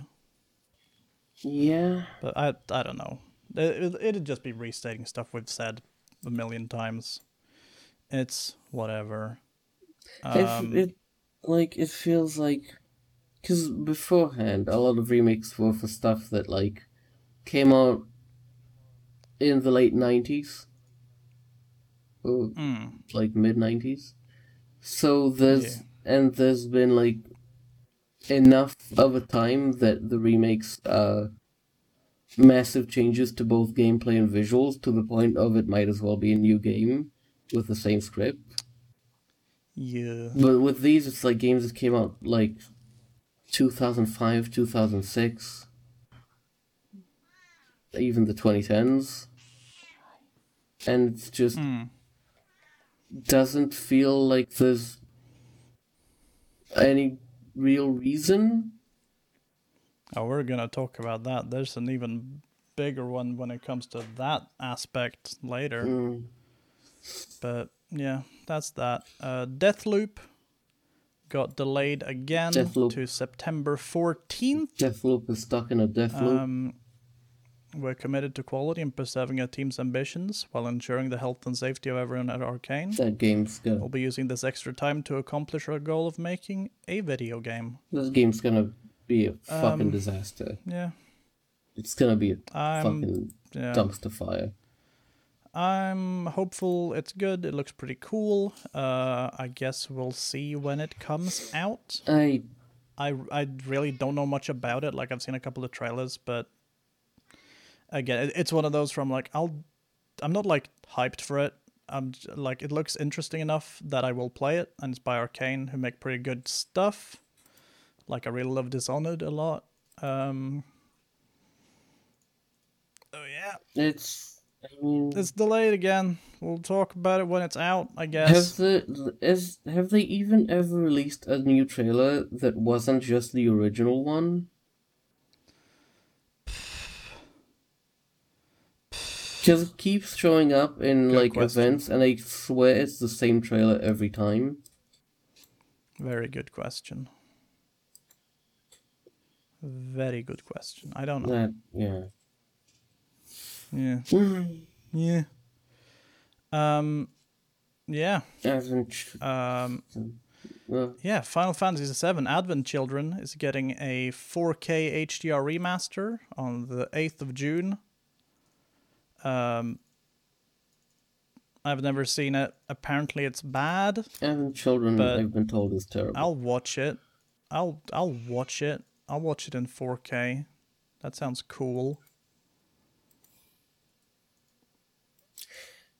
Fucking FF7 Remake Part 2 is gonna take a fucking while till it comes out, huh? I'm so excited for that game. Like, it's gonna be like a few good years. Oh yeah. Like, there are a few games I'm super hyped about, but fucking FF7 R2 is good. I'm really looking forward to that. I hope we're prepared to wait like 5 to 7 years. Hell yeah. But yeah, that'll be fun. Speaking of remakes The Last of Us that do not need to exist. The Last of Us 1 is apparently being remade. Why? For PS5. Didn't it have a remaster for PS4? Yep, it had a HD version on PS4, which one would assume, be able to work on the PS5 and be like upgraded like everything else is. But apparently they're making a whole new version of it. And a really bad interview came out where they were like, The Last of Us 1 originally was a lot like a video game. Wait. And everyone went, yeah. It's because it was. It's a game. I didn't save the tweet, so I don't know specifically. I don't have the tweet. But they were like, it was very video gamey, and it held back the game. And I went, no, it didn't. That's like, The Last of Us 1 is really good. It being less of a video game would not make it better. Why are there so many fucking game directors that hate the fact they're making video games? If you don't want to make a video games, go be a failing movie writer. We all know that the only reason the only reason these people are making video games is because they know that they wouldn't make it as movie writers. Because they wish they were making those instead. I mean, they're making a fucking TV show of The Last of Us. Like, the writer is working on it. Which of the writers? It'll probably Druckmann. Oh, that's gonna be fucking terrible. I'm interested. I'm interested. God, fuck Druckmann. Fuck Neil Fuckman. Such a weird boy. Yeah, That's gonna be a thing, probably. Like, there's so many indie devs that are happy to be making video games. Can we give them attention instead of these fucking failed Hollywood writers that wish they were in any medium that isn't this? Yeah. I mean, speaking of PlayStation, I'm not going to go too deep into it because I just listened while I was making food earlier. I listened to the Castle Super Beast when they talked about it. So I'm not going to get into it because I would literally just be copying what they said. But the PS3 and PS Vita store stuff dying, and the fact that was... they weren't planning on shutting it down, but when the PS Vita firmware got hacked... They were like, no, we gotta kill it, gotta get rid of it. Apparently they're really scared after that, was it 2011 leak? The big leak where we found out a bunch of shit. And they're really scared about hacking. And I think it was Wooly brought up, it was one of them, brought up, like, have the 3DS and the DS are like the most hacked things ever, and they're still going.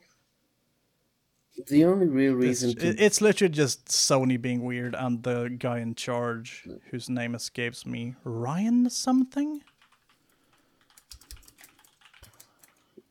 Jim Ryan.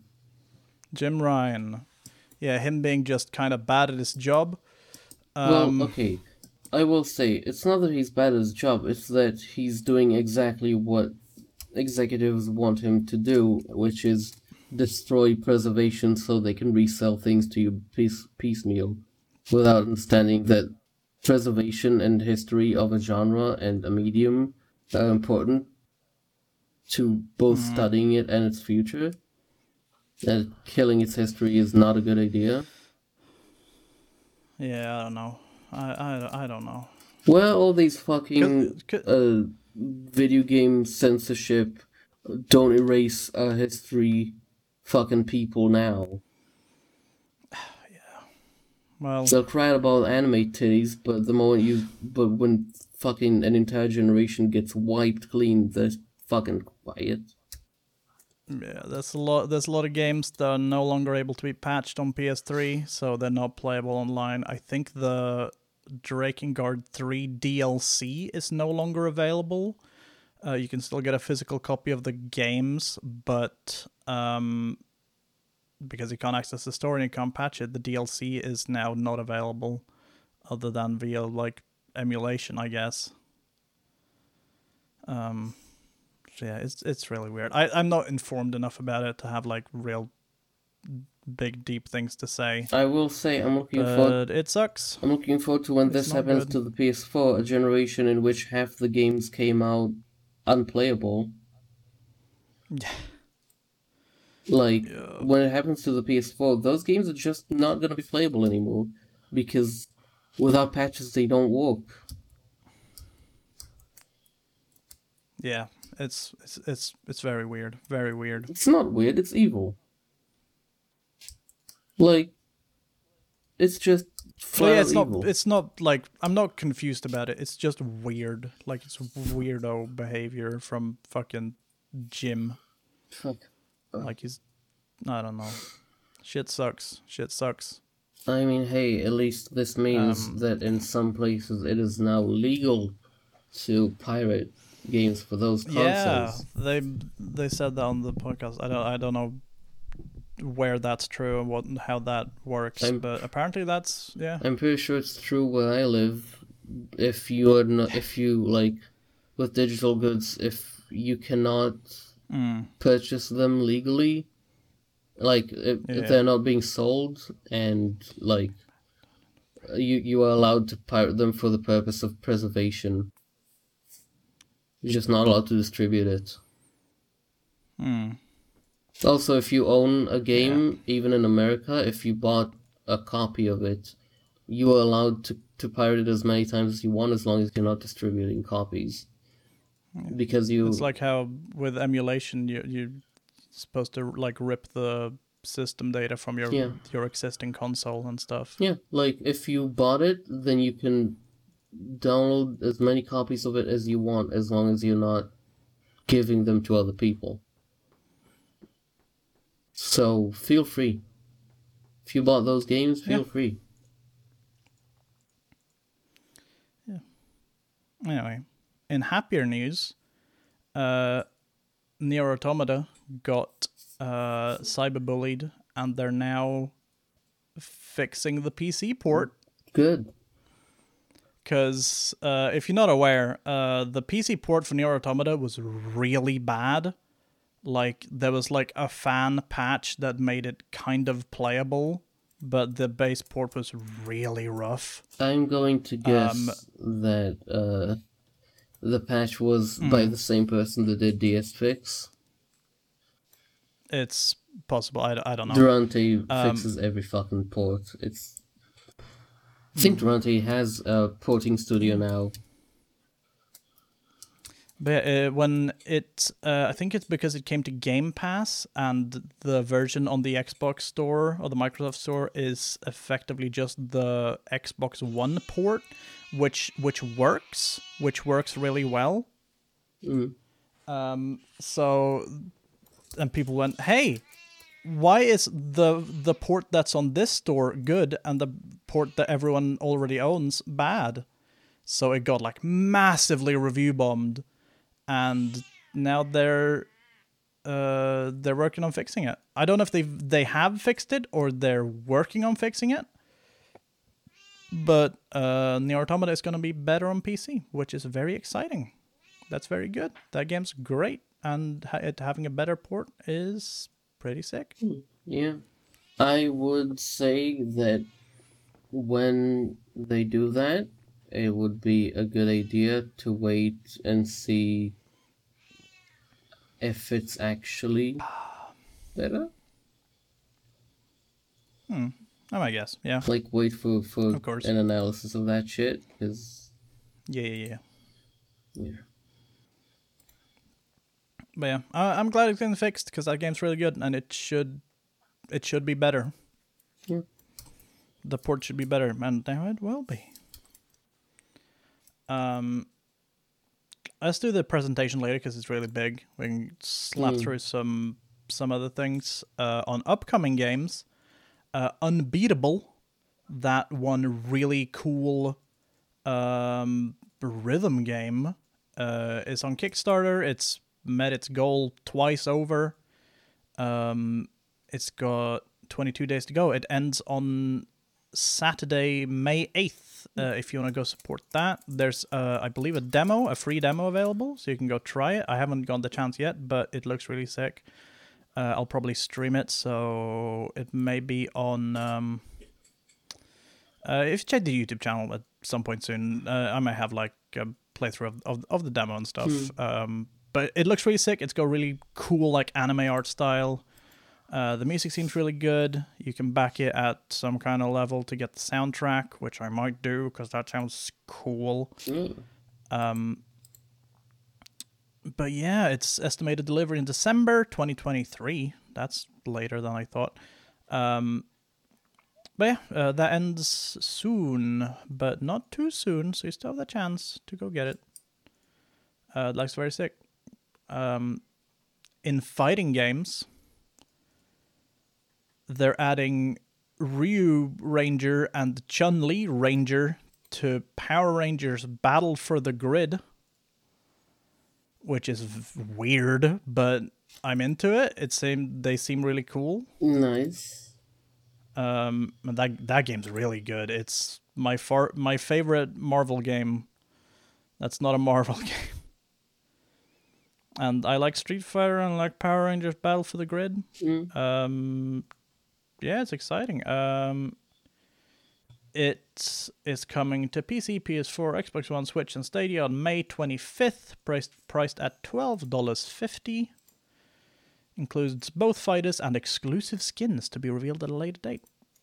You can also buy the characters individually for $5.99 each. Yeah. There's a bit of gameplay trailer. We get to see Ryu do a bunch of stuff. He looks pretty cool. He's got a lot of his moves. He does a Shoryu. He does a a Tatsu. He does a Hadoken. Hadoken. And he's wearing like a cool Power Rangers suit. Very good. Which is just nice. Yeah. And actually, like, right now, I was scrolling through Twitter, and the new character to Granblue Fantasy Versus, Eustace, who's like a cat boy with a rifle. Yeah, he's coming on April 19th. So I'm really excited. I think I own that season pass, so I'm gonna get him when he comes out. He looks really sick. I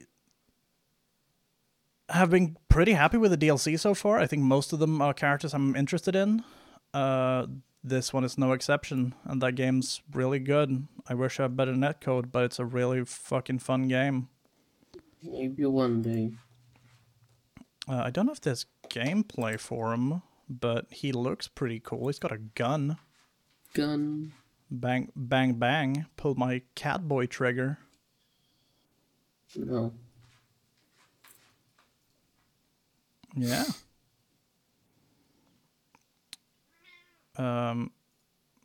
It was a very bizarre headline. I just saw that. A very strange article from IGN. Infinity Ward says the 2 Modern Warfare maps it quietly removed will return when they're ready. So, apparently there were some maps that were bad or that didn't work. There's seemingly no info about what's the article says it's not clear why the maps were even added, never mind removed. Neither Activision nor Infinity Ward have commented, which makes it all the more confusing. Hopefully we'll get an explanation soon.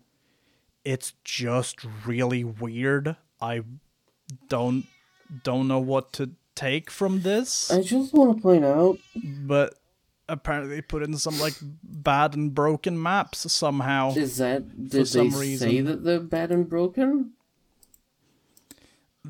The thing they said. Did they even give a reason? We recently released 2 maps to Modern Warfare, Drainage and Al Rab Airbase, which were available in private match. We temporarily removed them as they aren't quite ready and need a bit more love before returning. We'll update soon on when they'll be back. So they're saying nothing other than, oopsie, there they go. Did they just accidentally release them? I don't know. I really don't know. No, they're being very, very hush about it. Like, there's no info from either Infinity Ward or Activision. But let's see. Yeah, and it says there's a Twitter account called Call of Duty Tracker, which it's in the article. On March 31st, they said a new multiplayer map quietly went live. It's called Kill House. In addition, they added The Drainage and Al Rab Airbase are available in private matches. I don't know why they were only available in private matches, but within slightly less than 2 weeks, they were removed and will apparently be back at some point. I just checked. Apparently this isn't even the first time they've done this. Apparently it's happened with 2 other maps. Come on. Why? Apparently they've quietly removed maps and even game modes before. So weird. So strange. I really don't know how to feel about this. It's just very bizarre. This game, the remaster, which is what this is, it's the 2019 version of Modern Warfare, came out, again, in 2019, 2 years ago. Yeah. Why would they, why do you add maps that aren't finished, according to you, to a 2-year-old game?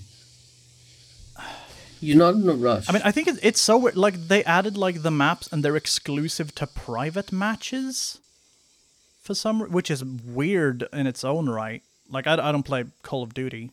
Maybe that's just a thing, but... Did someone... Because, like you said, like, if they were, like, accidentally added, then I don't think they would have stayed for 2 weeks.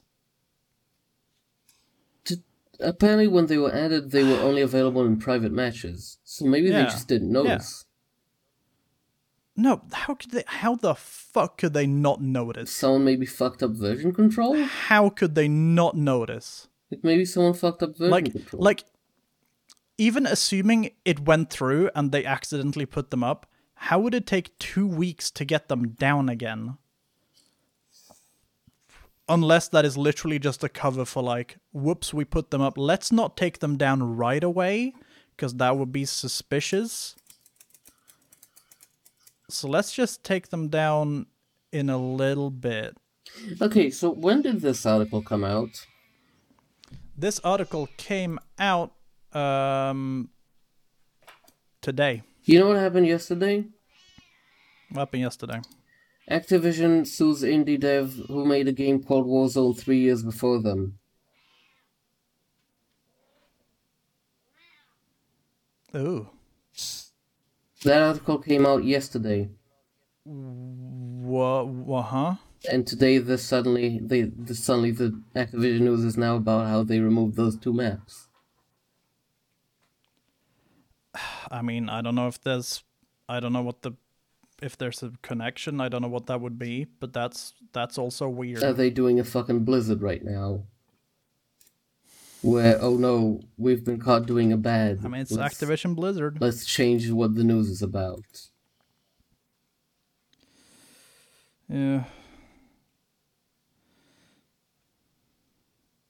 I mean, oh god, speaking on that, I'm like, maybe last episode, maybe the one before that, when I talked about watching the Snyder Cut. Mm-hmm. Since then, I've seen, like, articles about how, like, the company would, like, someone internally reported that they have like a holster of announcements and, like, things to put out if there's controversies. Like, I think the guy who played Cyborg, what's his name? I want to know his actual name, because I don't know off the top of my head.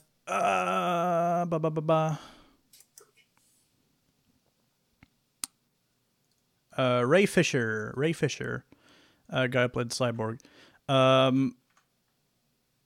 He was talking about how Joss Whedon was really shitty to him during the whole filming, and he was really shitty to everyone during the whole filming, and, like, there came out the thing of, like, because in the original he says his fucking catchphrase, and Ray Fisher was like, hey, I don't want to be the only black guy and the only one who has, like, a comedy catchphrase, and Whedon was like, no, you gotta do it. I think he, like, quoted some, like, Shakespeare at him.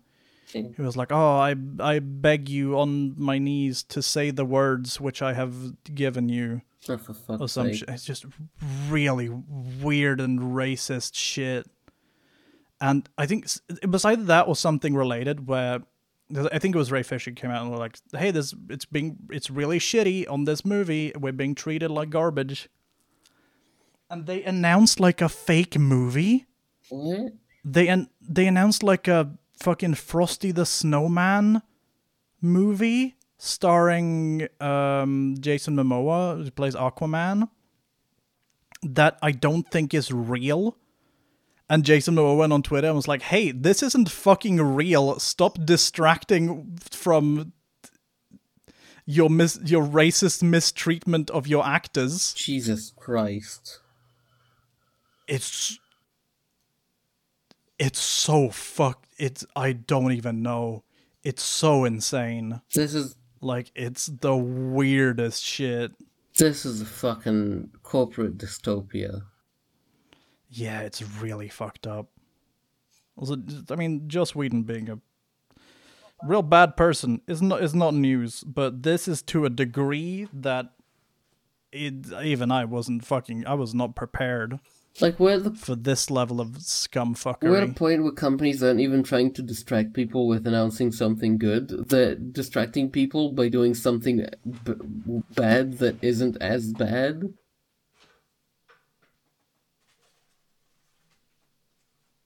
Like...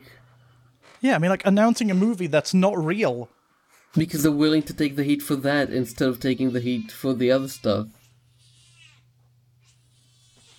Yeah, and yeah.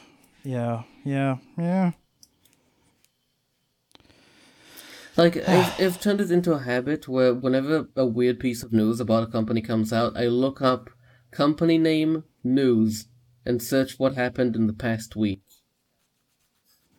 Yeah. Just like, if there's, like, a cool announcement, they're like, okay, what? Who touched someone? Who was racist to someone? It's like, what happened? Because it's always fucking something. Yeah. Remember the fucking... like, I want to remind everyone that, like, on the same week that the Sony store shutdown thing happened, they announced they're buying Evo.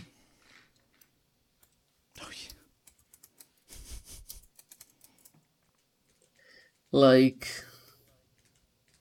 come on. Come on. Yeah. Yeah. Why is it gonna be like this? I mean, we know why it's gonna be like this, but why is it gonna be like this?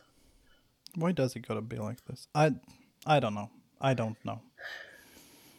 It's really bad. It's really bad. I mean, it's the same answer I always give. Mm-hmm. Rampant, unsupervised, uncontrolled capitalism. Mm-hmm. And corporate greed. With laws that have not been updated for the world they exist in. And no one being put under put under the actual standard of the law except people that aren't rich enough to pay their way out. Remember when Blizzard employees don't make enough money to buy food in the company cafeteria? Yeah. Yeah, I mean, the amount of companies that have come out and be like, yeah, everything's hell and we have to pee in bottles. Like when Amazon was like, no one has pee bottles at Amazon. And then they got fucking set on fire over it and then went, actually... people do pee in bottles, but actually it's good somehow. Burn it all down. It's raw.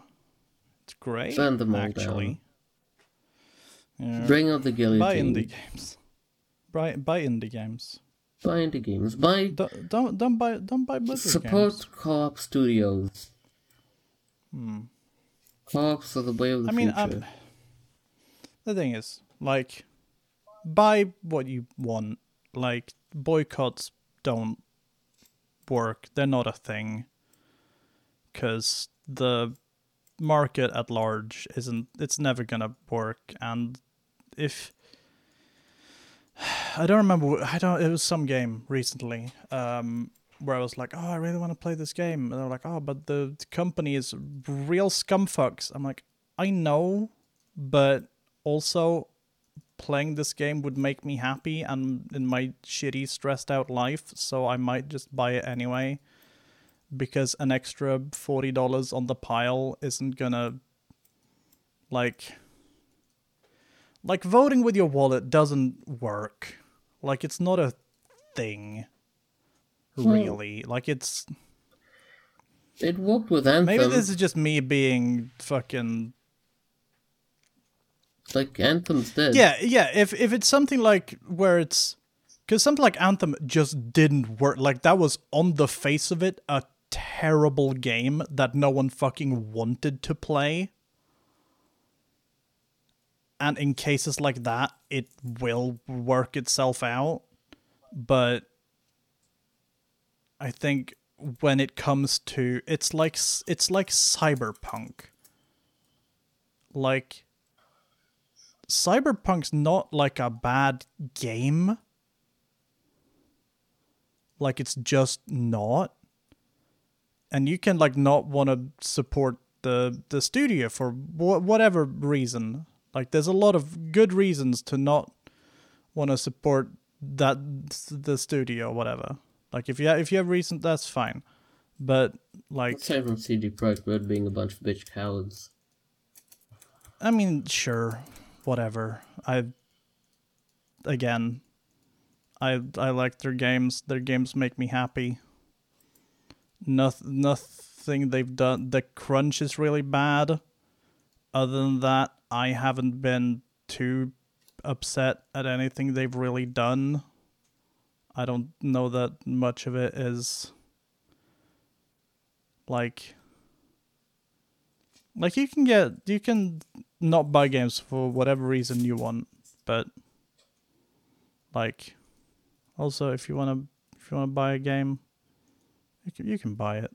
That's fine.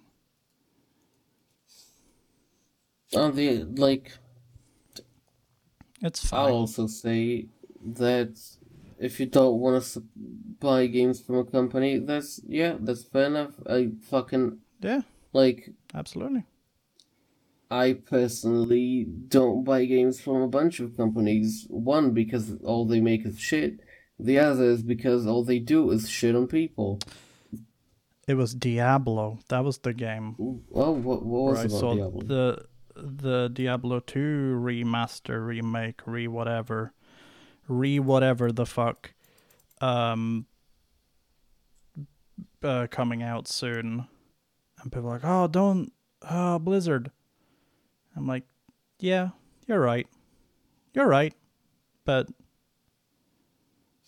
I mean, let's be real. The other me buying Diablo 2 Resurrected is.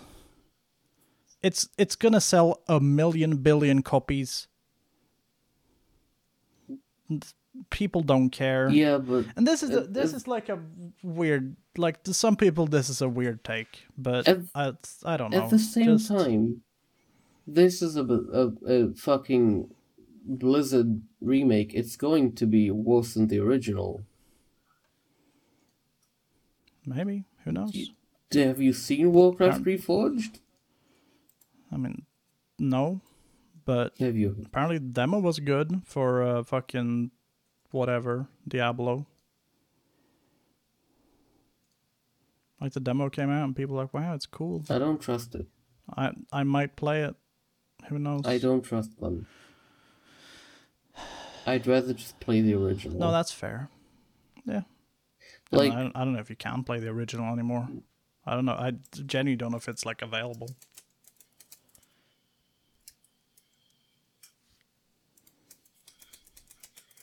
Let me check. But it's rough. Diablo 2 is available for free right now. Where? On Blizzard's website. Huh. Interesting. You can play the original. And it's maybe play that if you don't want to give Blizzard money. It's most likely going to be better. We're still giving Blizzard traffic, but whatever. See, I would not be surprised if they do what they did with Warcraft Reforged, where the moment the remake comes out, it replaces the original if it's on your account. Oh, yeah. Oh, I remember that, actually, now that you say it. Yes. Yeah. I remember that thing. That was real rough. At which point, that's so fucked. Because if you refund the remake, they'll take out the original from your account. Like, if you refunded Warcraft Reforged, that's just then they removed the original super Warcraft. fucked. It's... Like, at that point, fuck them. Just, they don't deserve your money. I was going to say, pirating games is a moral act. In most cases. In many cases. In some cases, you just have to sail to the seas, especially when the game uses direct IP connections, so you don't need Blizzard service to make it run online. Just get a DRM free copy. Bada bing, bada boom. I don't know if that's available anywhere, but if it is, you should maybe do that. And download on Blizzard's site is just the installer of the original version.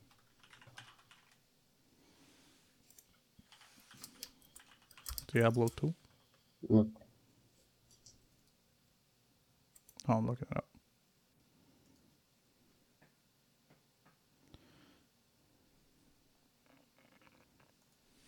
It's just the install. I sent you a link. Oh, I found it. Yeah, Diablo 2. €9.99. Sure. Yeah. Internet required for multiplayer. Blizzard account required to play. Battle.net Classic registration required for multiplayer. Really? Yeah. God damn it. Yeah. Fuck. Yeah, I don't know what you sent me. A link from the support page. Yeah. In the support page, they give a download for the installer of the original Diablo 2. Huh. To install the original Diablo. No, that's the expansion. What you linked to me is the expansion. Wait, or is it? No, you linked me the original. No. Wait, why do they have a free download and a paid version? I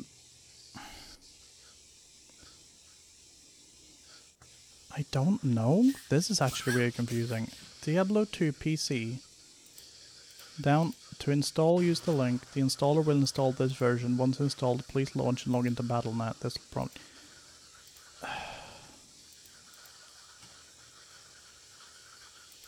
I don't know. Also, fuck. This is genuinely confusing. I really don't know. Also, fuck.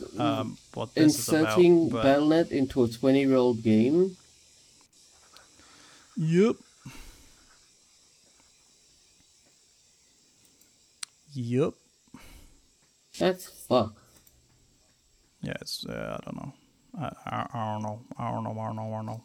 Remember how the original Diablo 2 had the it had like a code you could give to people to play like the first part of it for free?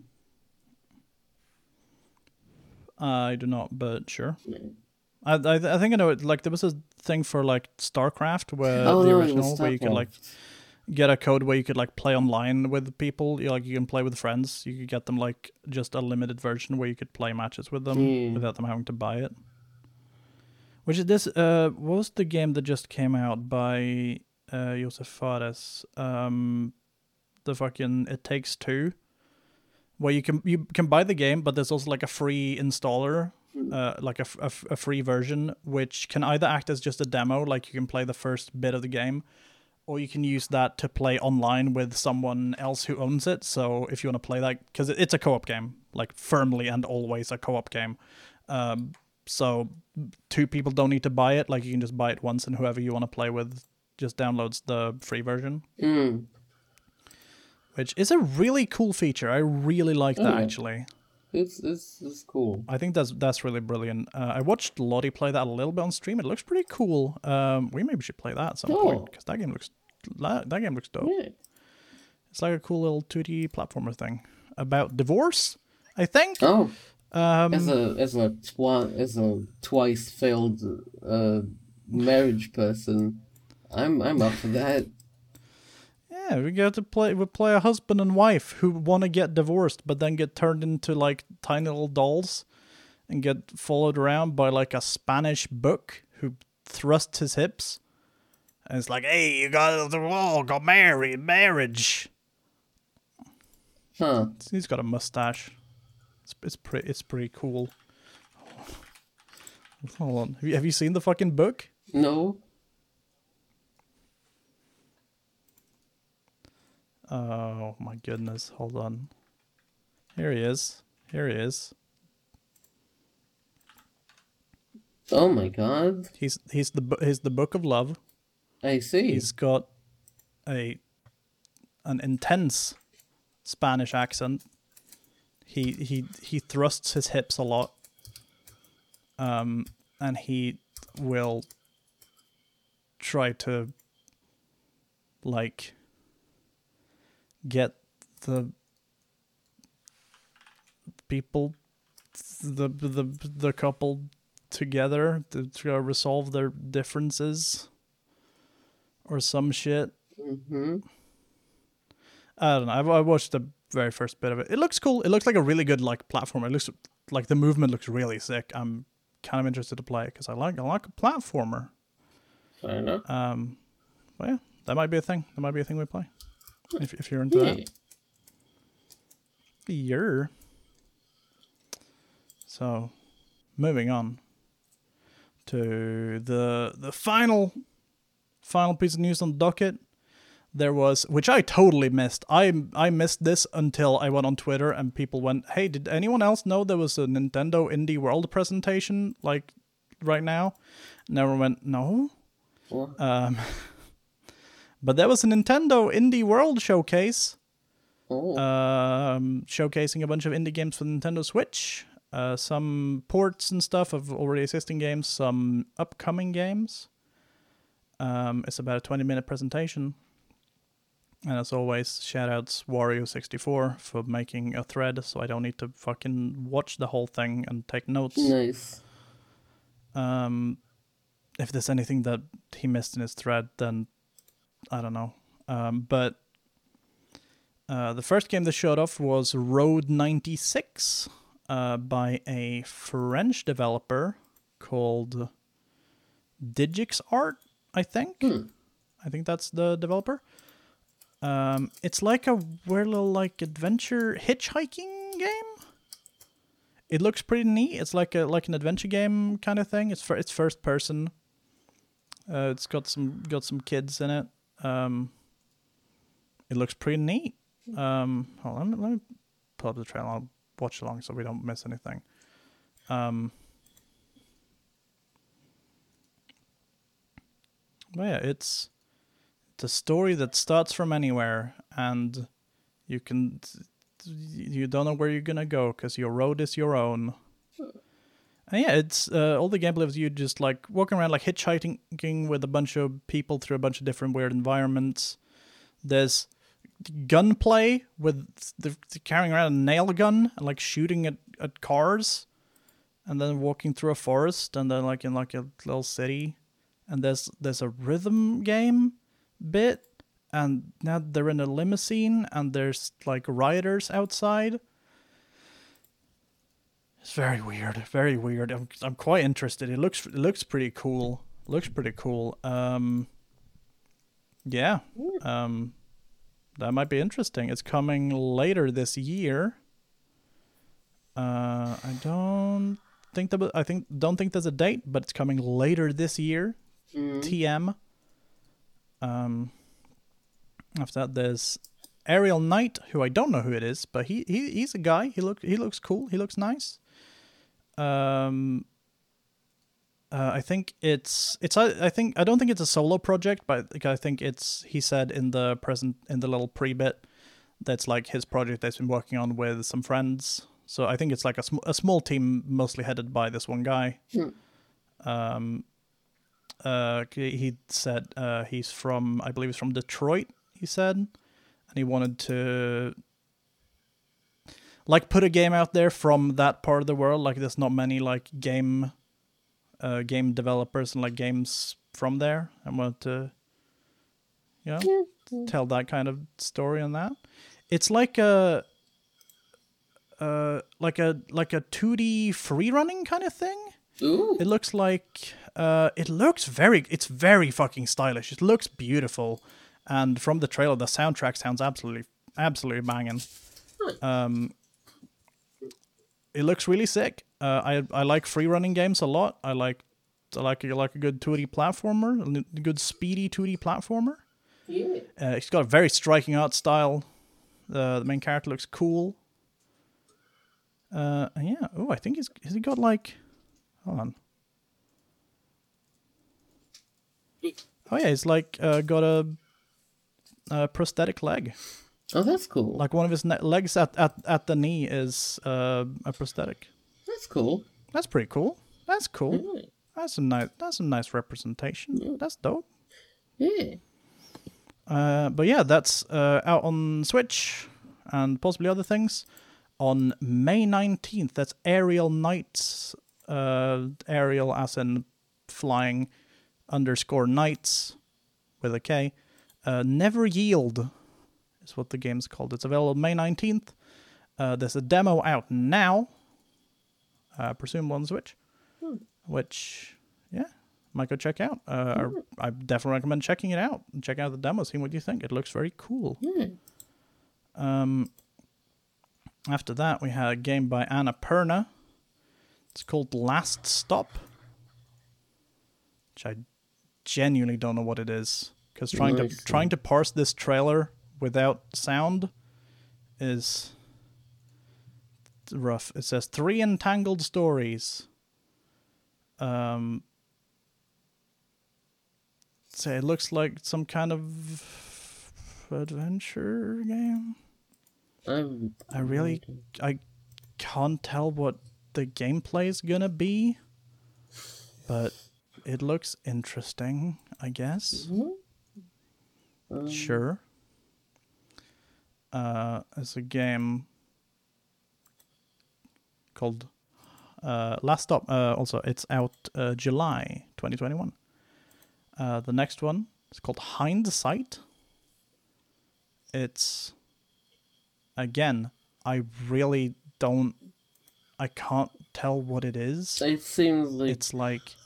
It's like cell shade. It's got, again, a very cool art style. It seems like one of those art games. It seems like one of those art games. It looks like it's got like time stuff in it. It looks like it's got some kind of maybe time travel mechanic, maybe like jumping back and forwards in time. It's a very artsy trailer. It's very, very artsy.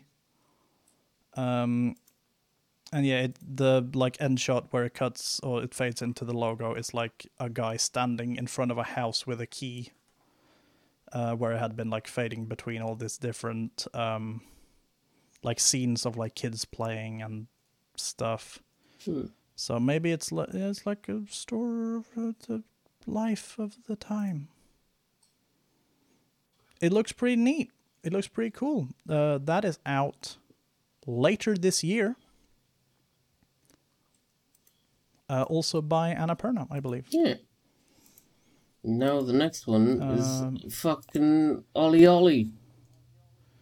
Ollie Ollie World! Fuck yeah, Ollie Ollie's the best. I haven't played it. Oh, you should. I have it sitting in my account. It looks really neat. Ollie Ollie. It's a 2D skateboarding game. Ollie Ollie's fucking great. Oh yeah? It's wonderful. It's wait, you talking, because I don't know much about it. It's okay. So it's basically like it's kind of like a 2D runner game, except you're on a skateboard and you're doing tricks. It looks like kind of an auto-scroller, where you skateboard and you do tricks and stuff. Yeah, it seems like in the new one that I have only played like with the original, so it seems like now they're adding like you can split paths and a lot of new tricks. God, that's a wall ride? Yeah. Oh, that was great. And yeah, this one also has like cool 3D graphics, whereas the original, I believe, was like really simple pixel art. Yeah. This one has like a really cool, like really like cartoony and cute 3D art style. Yeah. It looks cool. Skateboards are awesome. They do be awesome. Skateboard poggers. Available later this winter. Pogboard. After that, we get to talk to Anselm Peter from Studio Soifs. I'm going to turn on the sound. How do you pronounce your name and your studio? Oh, that's loud. Hold on. Ride through Radland in Ollie Ollie World. Radland. Yeah. Anselm Peter from Studio Sofs in Stuttgart, Germany. I'm really sorry, I can't pronounce German at all. They say 9 years ago they encountered a cave while hiking that was linked to an old legend. A king who lost his powers laid himself to rest there and ordered his servant to awaken him once the time had come. The story was fascinating, so I had the idea to make a video game where you have to wait 400 days for this awakening. So it's another game about like time and stuff. A lot of time games. I think he said he'd been working on it for like 9 years. You play as a lonely servant. It looks very. It's got a very particular art style that I can't quite place what I think it looks like. It looks like one of those really old, like super early, kind of like machinarium style, like adventure games. Oh, yeah. It's like if you look at the Twitter thread, you can see some pictures from it. It looks really cool. I really like the art style, and it's got like a cool border around it. So the game takes place in like a smaller window, and it's got this border with like stuff along the top, where it's like counting down, presumably the 400 days you need to wait. So yeah, your task is to wait for 400 days. Is this counting down in fucking real time? I think that's what they said in the trailer. That seems bizarre. I'm interested. I mean,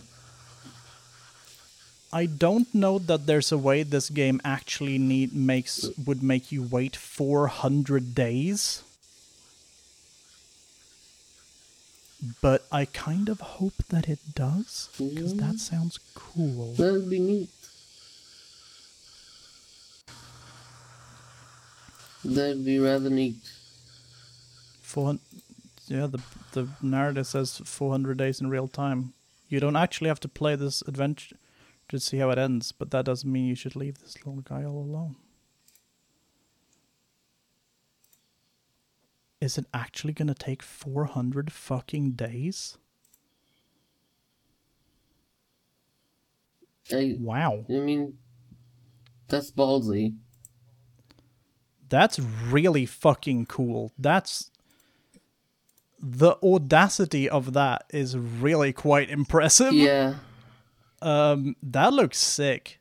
It's available later today from the 14th, so it's available now.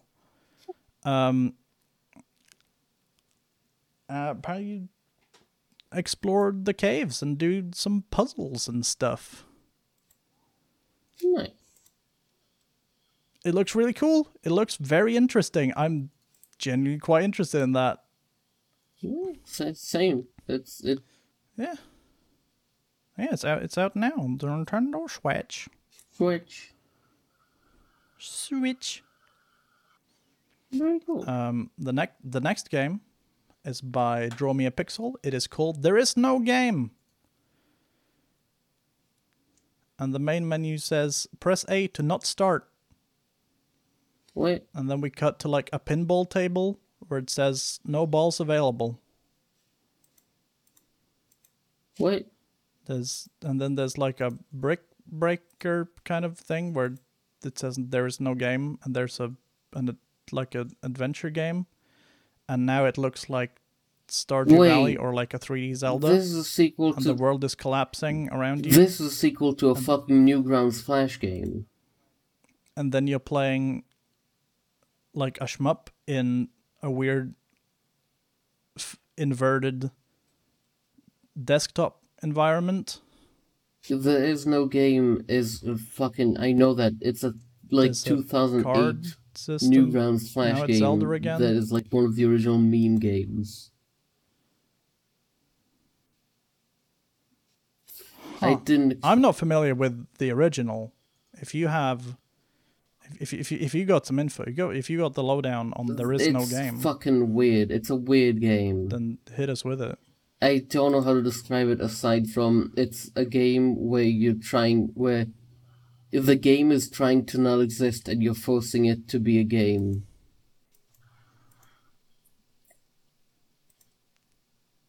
It's a puzzle game in a way, with a bunch of other genres mixed in.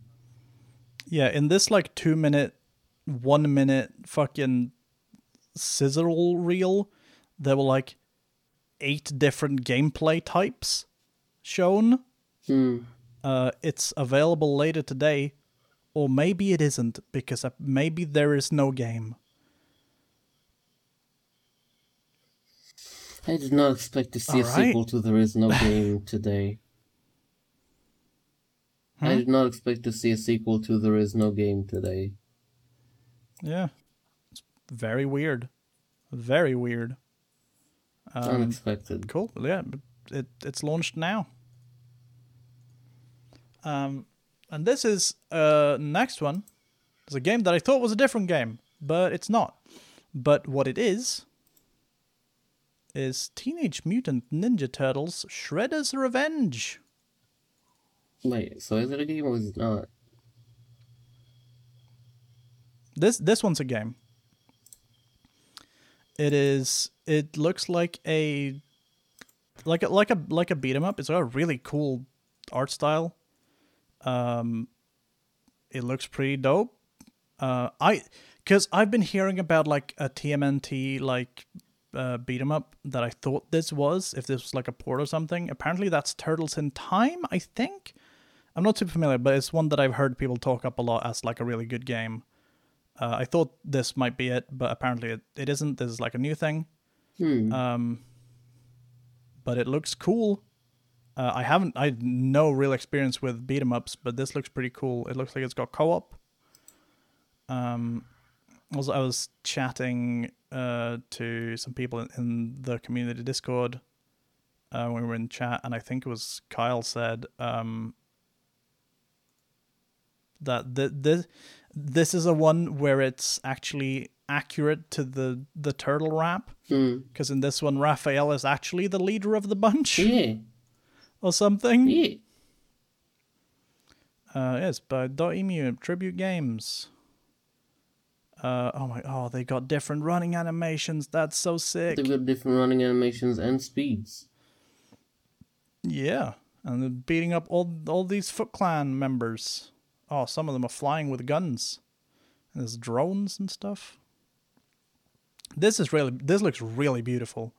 It's such a pretty game. Yeah, this looks actually really sick. I think there's been apparently some good beat 'em ups. I think people said Streets of Rage 4 was like one of the best beat 'em ups ever, and it was released recently. I haven't got the chance to touch it yet. I know people really liked River City Girls, except like apparently the ending was absolutely terrible, or something. I don't quite remember. Again, it's one I didn't play, but I mean, after playing Microsoft's new Battletoads game, I'd like to play a good game. Yeah, that's fair.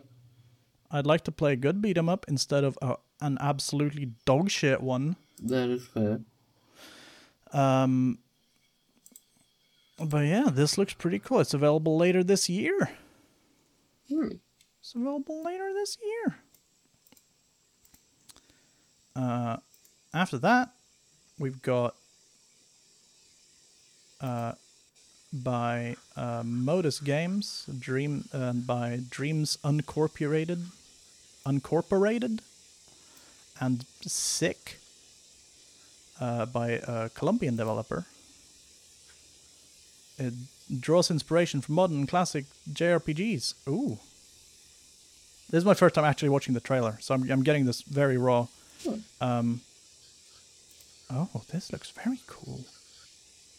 Yeah, it's like it got a very cool like hand-drawn looking like art style. And it's like a turn-based JRPG combat. It's got like not an active time battles, not an ATB system, but the like you got the timeline at the top of the screen with like who's gonna take the turn next, which I always love. That's always a really cool mechanic. Apparently you can do things that make enemies younger and thus easier to defeat. Interesting. Is something they say. Interesting. Oh, that's 3D. You get a diverse cast of allies and discover new realms, such as the Shining Kingdom of Crystallis. Can you stop the Emperors from destroying the world? Bah. Yeah. That was intense. This looks cool. It's out July 20th. That is, Wow. Yeah, published by Modus, made by Dreams Uncorporated. I keep saying uncorporated. It's uncorporated. Yeah, cool. The next one, really interesting, because it's fucking Getsufumaden. Are you familiar? No, I am not. I'm gonna look it up to make sure I'm not lying, but it is I don't think it's a series, but it is a game released in 1987 exclusively in Japan. It's a Konami game. It's been referenced in many subsequent Konami titles throughout the years. It is structurally similar to Castlevania 2, The Goonies 2, and TMNT NES. And this sequel is I saw someone make some tweets about it. Apparently it's like the first time we've actually heard about it since the original in 87. And it's like a roguelike kind of thing. It looks like it's like a 2D hack and slashy kind of game. It's got a very neat art style. It's got a little bit of the like Okami vibe, where it's like ink splotches and things, like when the guy swings his sword. There's like a big trailing effect of like this multicolored ink. And it looks really cool. There's a big dragon. The game looked like the art style kind of looks like those, like the old like Japanese paintings, like, you know, the one of the waves and stuff. Yeah. Like I don't know what that's called, if that's got like a name of that particular style. But it looks a lot like that. It looks like a lot of the enemies have like really like old like Japanese mythology inspired designs. A lot of them look really cool. There's a guy with a big sword. There's a Hydra of the Depths. There's a skeleton. There's a what? There's a big skeleton monstrosity. Oh. Made of many skeletons and also fire. That's very cool. So yeah, that's really, really quite cool. It's Getsufumaden Undying Moon, out next year. Very cool. Yeah. Cool. Getsufumaden Undying Moon comes to Nintendo Switch next year. After that, there's a game by Lienzo, a Mexican studio, and they're making Aztec Forgotten Gods. It is an action-adventure game inspired by like Mexican culture. Oh, not Aztec culture. Sorry. I'm trying to remember if there was another game like that. It was a fake game, wasn't there?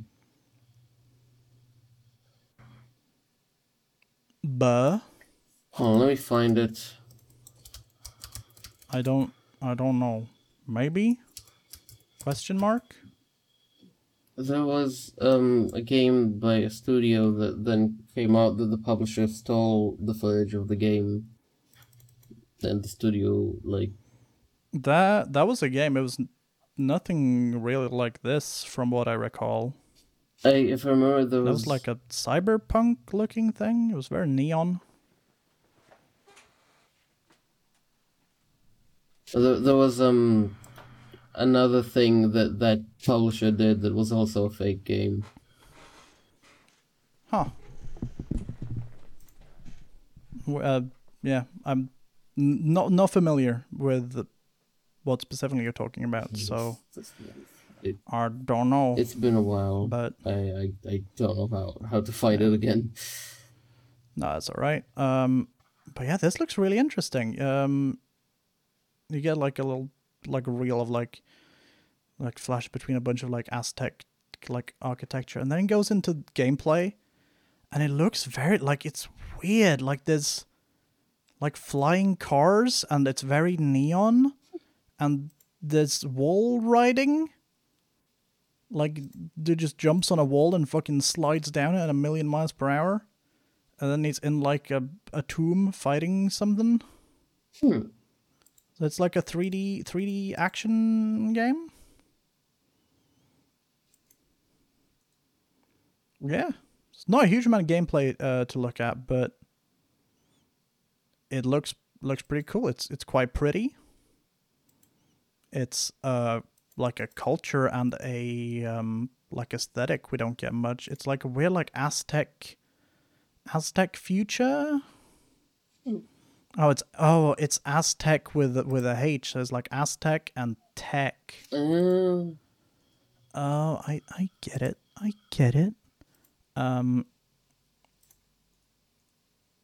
Yeah. Oh, there's more gameplay after the yeah. Oh wow, that's a big boss fight. It tells the story of Ashley, a courageous woman who battles colossal deities. It's mythology and technology. And it's got really fucking cool looking free running, apparently. This movement looks quite sick. Wait, hold on. What? I think I went to the wrong part of the video. We're at like 16 minutes right now. Okay.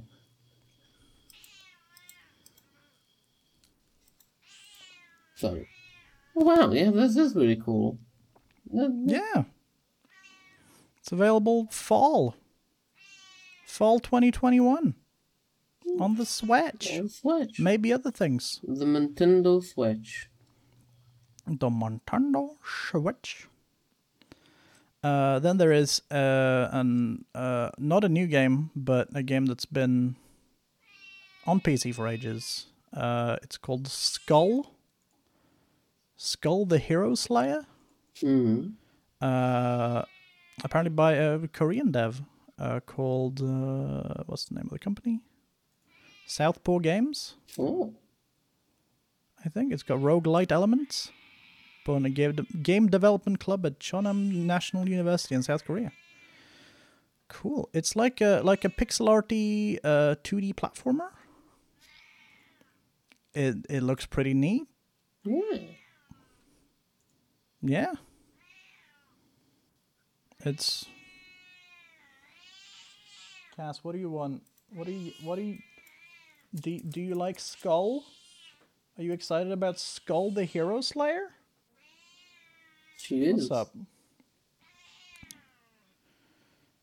But yeah, this game looks pretty cool.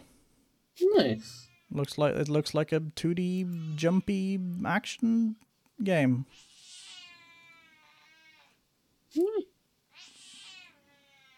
Big game action go. Yeah. Yeah. That's Skull the Hero Slayer. Coming this summer to Switch. I believe it's on PC right now. I don't know if this is like a new version or if this is just the port. But it looks kind of neat. It's got like ability swapping. It looks like different characters, presumably with some different abilities to them. 90 playable characters. I wonder how different each one is. With different special abilities and upgrades. Cass, please. Honey, I'm doing a podcast. Wow.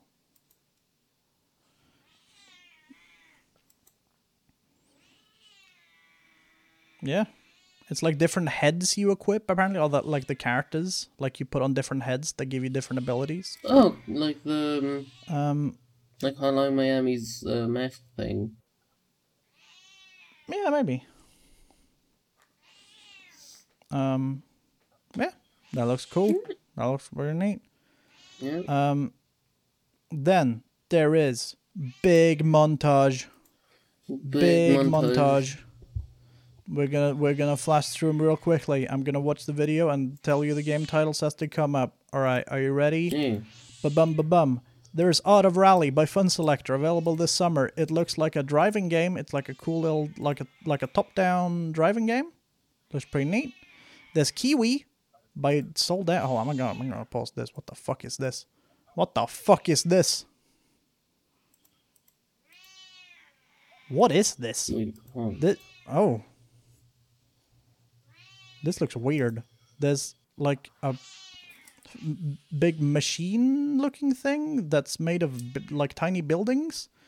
And there's kiwi birds jumping around in various outfits. Interesting. There's a lot of there's buttons with letters on them, and it's got... I really, really don't know what that is.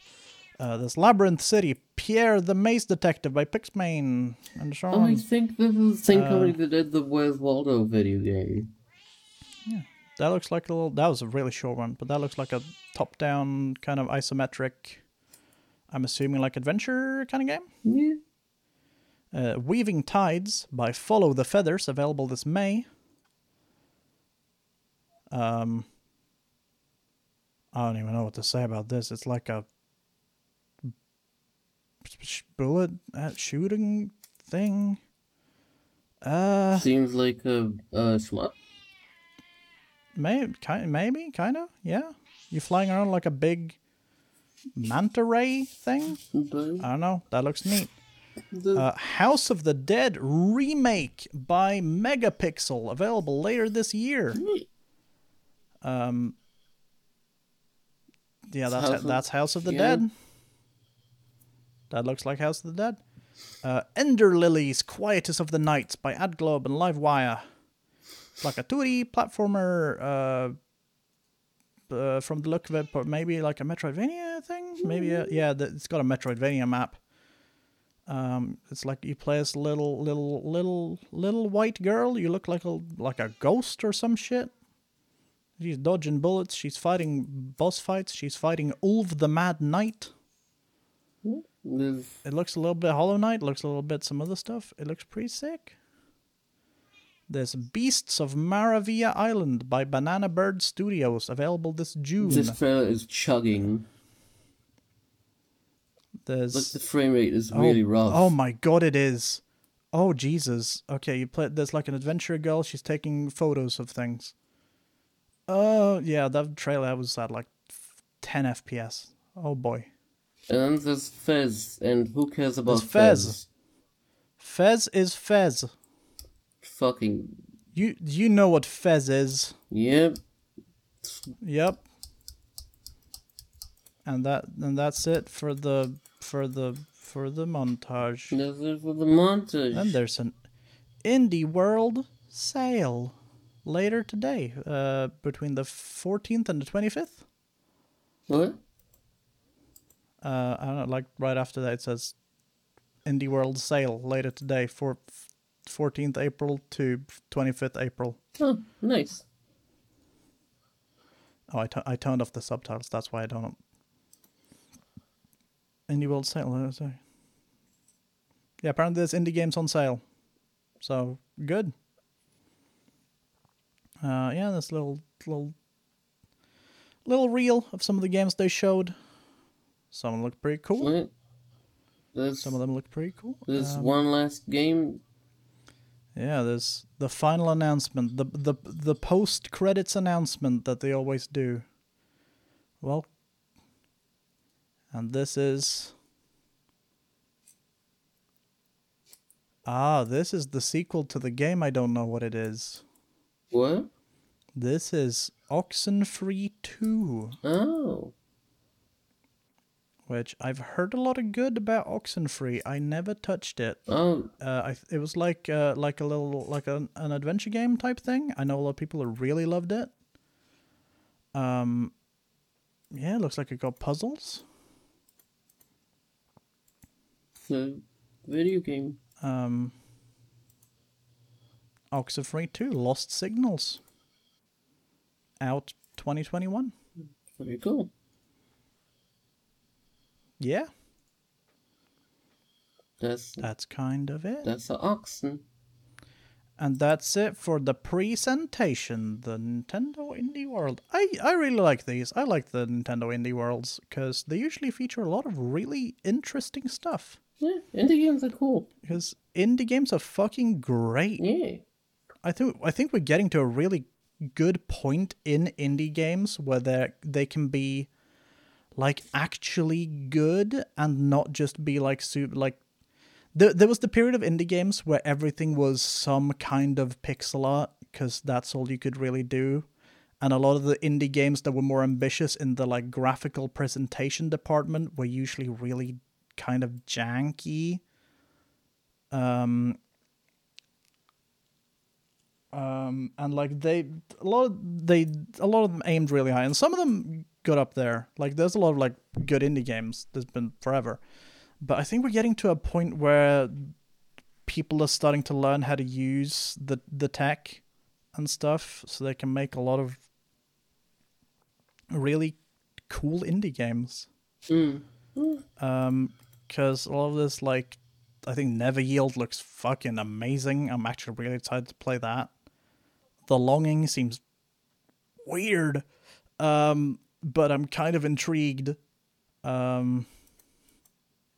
I mean, TMNT is by Nickelodeon, so it's got some money, but debatable like, that money. Looks dope. Well, that's a true. Debatable amount of investment in it. A theoretical amount of money. Chris Tales looks really cute. I love the art style. I think the gameplay looks very interesting.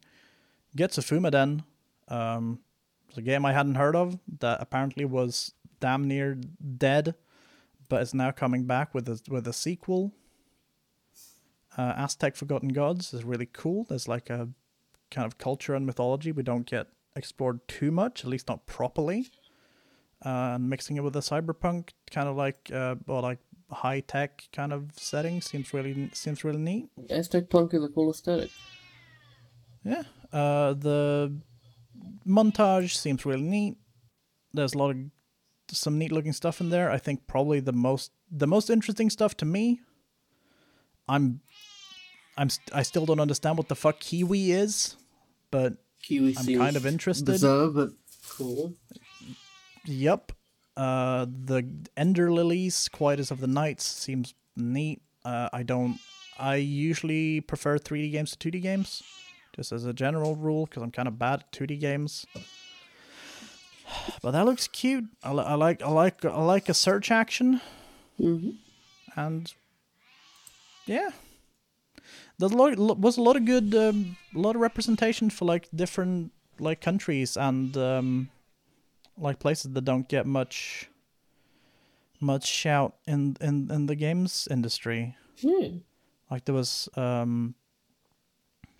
like the Aztec one was made by I believe Mexican devs, and the guy Ariel Knight talking about how he wanted to bring make something coming out of Detroit and stuff. And yeah, it's real interesting. Real cool. It's a little. I still haven't got the chance going around to it, but it's like that game that was on a previous indie presentation. Was it? Oh, what was the Indian one? Raji. Oh yeah, Raji, an Ancient Epic, the Indian-inspired one. That was. I haven't got the chance to touch. It's gotten really good reviews. That looked really cool as well. I think part of it was for me, like most of them aren't like gameplay wise something I'm like super interested in, so I'm not gonna be like they're not gonna shoot to the top of my wish list, but I'm really glad that a lot of people from places and depicting cultures that don't really get much time in the limelight are getting the chance to like get out there with these like indie games being more easy to make. Like it's a lot easier to tell the kind of stories that maybe don't get told without the support of like a big company or something. Yeah. Because like before there's been a lot of really good indie games, but I think, as I said, I think it's becoming a lot more accessible to a lot more people, and that's really, really fucking cool. Yeah. And speaking of, apparently there is currently an Indian Harvest Festival sale on Steam from April 14th to April 22nd. Featuring games like Lovely Planet Arcade, The Bonfire, Forsaken Lands, 2 other Lovely Planet games. Oh, this thing. This looks bizarre. And Raji as well is on 50% sale. And apparently these are like games made by Indian developers and publishers around the occasion of the Indian Harvest Festivals across India. So that's fucking dope. Check that out for sure. If you're interested in buying some indie games, I'm sure there's something good there to pick up. That's going until the 22nd. Again. So, yeah. Check it out. Maybe there's some good stuff. Yeah. There's probably something for you. Something interesting. Nice. And that's it for the news for today. Yeah. That's the news week. Them's the news. Them's the news. Them's those fucking news.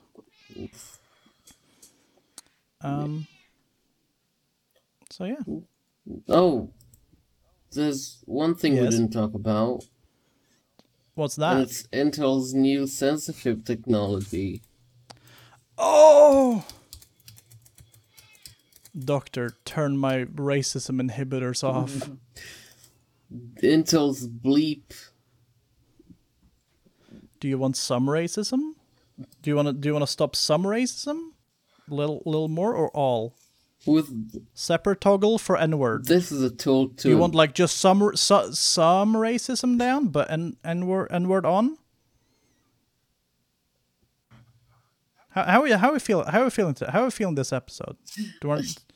How far are we turning the racism slider? The sliding scale. I love that there's a misogyny slider.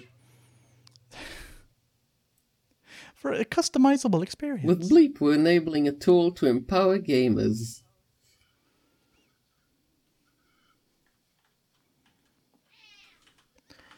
I don't know what the fuck it is. I've only seen the one image, really. It's a... What the fuck is it? You know how RTX Voice can remove background audio? Yeah. Think about if you can remove background audio, that means you can remove speech too. Because you're just doing reverse. But would it have to be like, because you can't.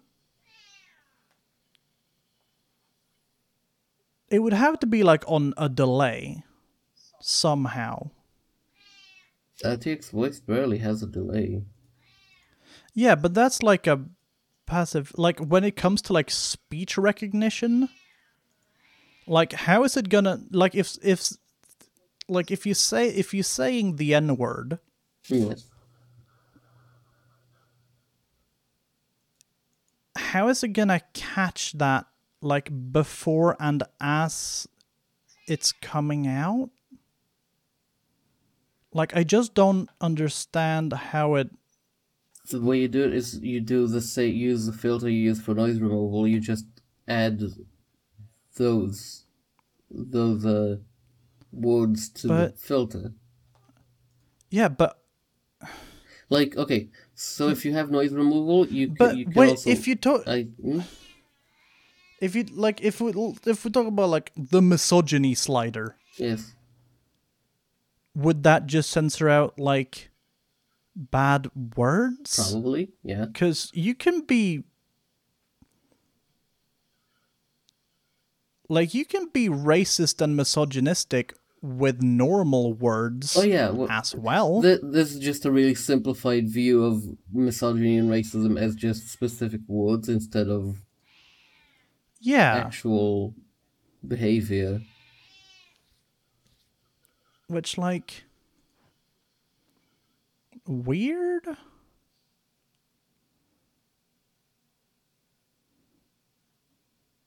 I really don't know. I really don't understand. It's basically like a text, like in text, when there's a word filter, you write fuck and it changes it to fudge. But with speech instead of text. Yeah, but... The sliders are just like how many words are you gonna censor, where what words are worse than others is being decided by Intel. Yeah, I just having it be a slider is so fucking funny.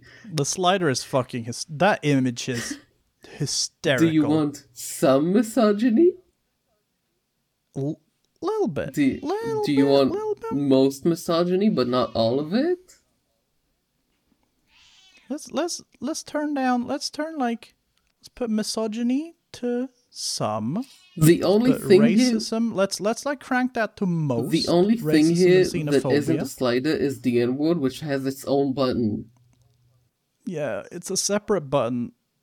I want to censor all racism, but not the N-word. That one can stay. Or the reverse. I want to censor the N-word, but not other racism.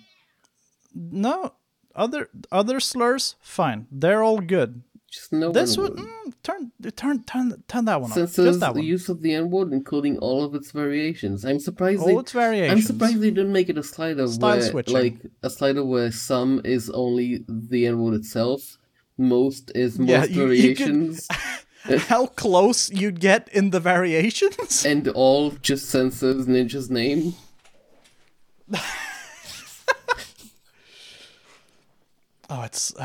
It's very strange, Intel, but sure. Really, this isn't even... I'm interested to see how it will work when it gets out there and people are actually able to use it. Just computer today, I feel like being a little bit misogynistic. Just a little bit. Just a bit. It's that fucking someone in the replies put the drill tweet. Oh yeah. It says turning a big dial that says racism on it and constantly looking back at the audience for like a contestant on The Price is Right. Great. Just turn it up.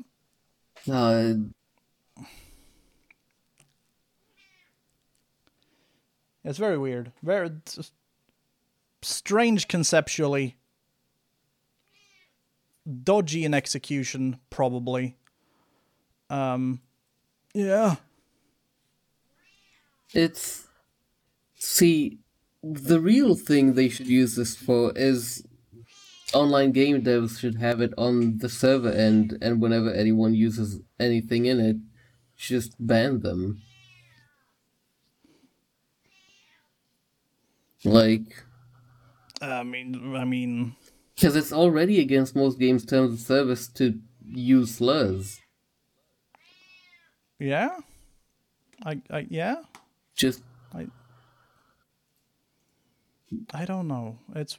Because it shouldn't be on the receiver's end to censor what abuse they're getting. The responsibility shouldn't be on the fucking user to police the community, to police the company's community. Do police your own communities, because if you have a community, it's your responsibility to make sure that everyone in it isn't being abused by the culture you create. Yep. Ninja.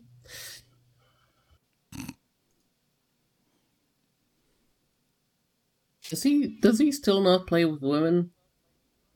I don't know. I don't fucking keep up with Ninja. He doesn't know how to cut bread. You know good that? Content creators like me. He doesn't know how to cut bread. What? Yeah, he doesn't know how to cut bread. What do you mean? What the fuck does that mean? Ninja cut bread. Oh, I saw this video. That shit was rough. That shit was weird. How can he cut an avocado in half lengthwise through the core? How do you not know how to cut bread? Come on.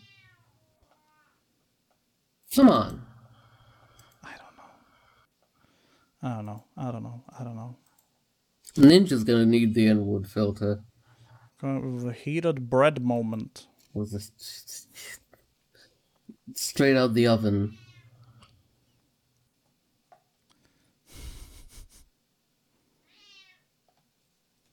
God. Just fucking... You, like... Jesus Christ. What a world we live in.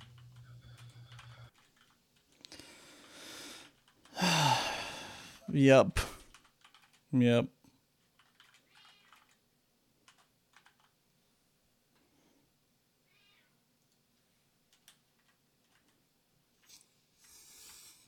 that gaming news. That's it for now. Be prepared for a lot of people to start streaming and then forget to turn on the N-word filter.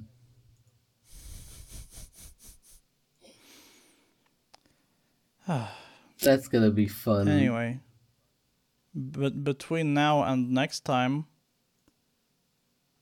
I'm getting my new computer tomorrow. I'm probably gonna spend, hopefully only tomorrow, setting it up, making everything work. I'm gonna do some streams. I might play like DMC or something because I want to play something pretty in AAA that I couldn't play before.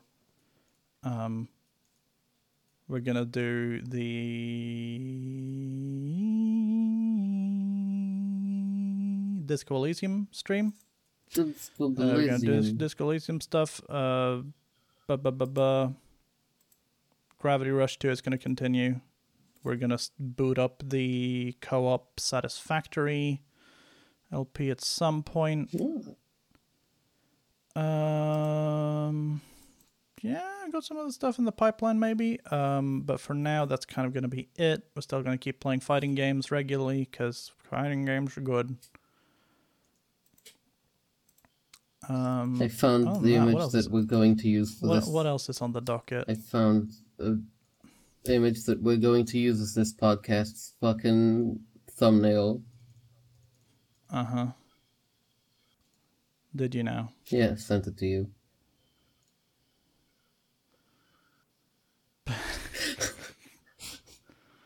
Oh, yeah.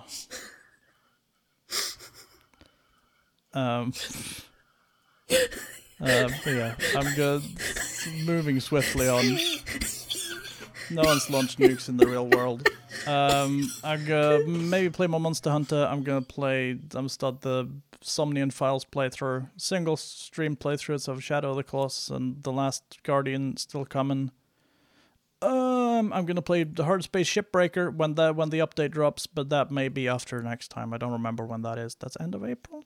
That'll be end of April. There's probably gonna be another episode recorded before then, so don't worry about that. End of April. Yeah, then there's stuff coming. You can see the roadmap on content707.uwu.ai. Incredible. Yeah.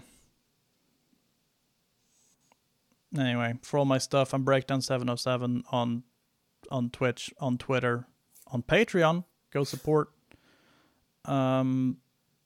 YouTube channel is bit.ly/YouTube707 because I don't have a custom link yet because I don't have like 1,000 subscribers or whatever it is you need. You need like 1 million watch hours to get a custom link. That did used to be a thing. And stuff. Yeah, they added that semi-recently. Fucking YouTube. Slightly annoying, but it's yeah. Yeah, that's it. I'm playing games. Yeah, I've been really off streaming because I've just been sitting here being anxious about my computer, so I haven't been able to get off my ass. So I've just been playing like Final Fantasy to chill. But we'll get back to it. We're gonna have a lot of fun playing Disco Elysium. I'm gonna be on the Disco Elysium Satisfactory things. Find me at Scarline on Twitter, and pretty much everything else, although my output has been fuck all for a really long time now. I'm relevant. I'm here.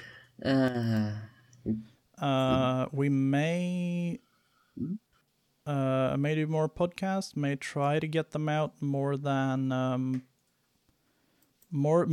semi-weekly.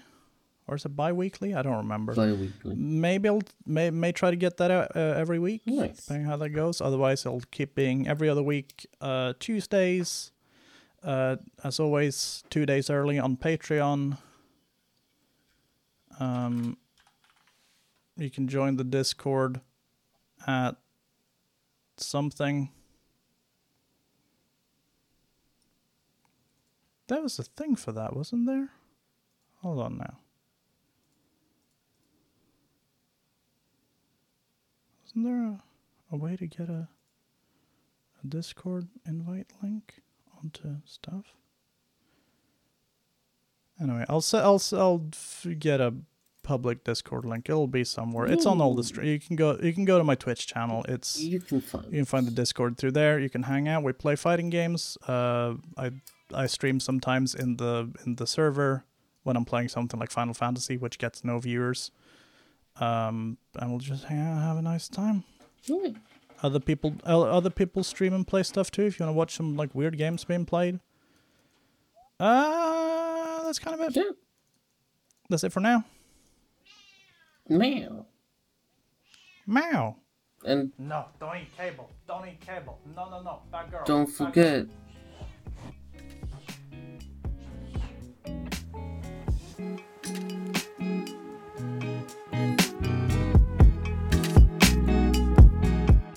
That's all for now. Thank you very much for listening. This is City Girl behind me now with a song called Jiun's Sunset. As always, more content to come. All relevant links are in the show notes. And until next time, have a good one.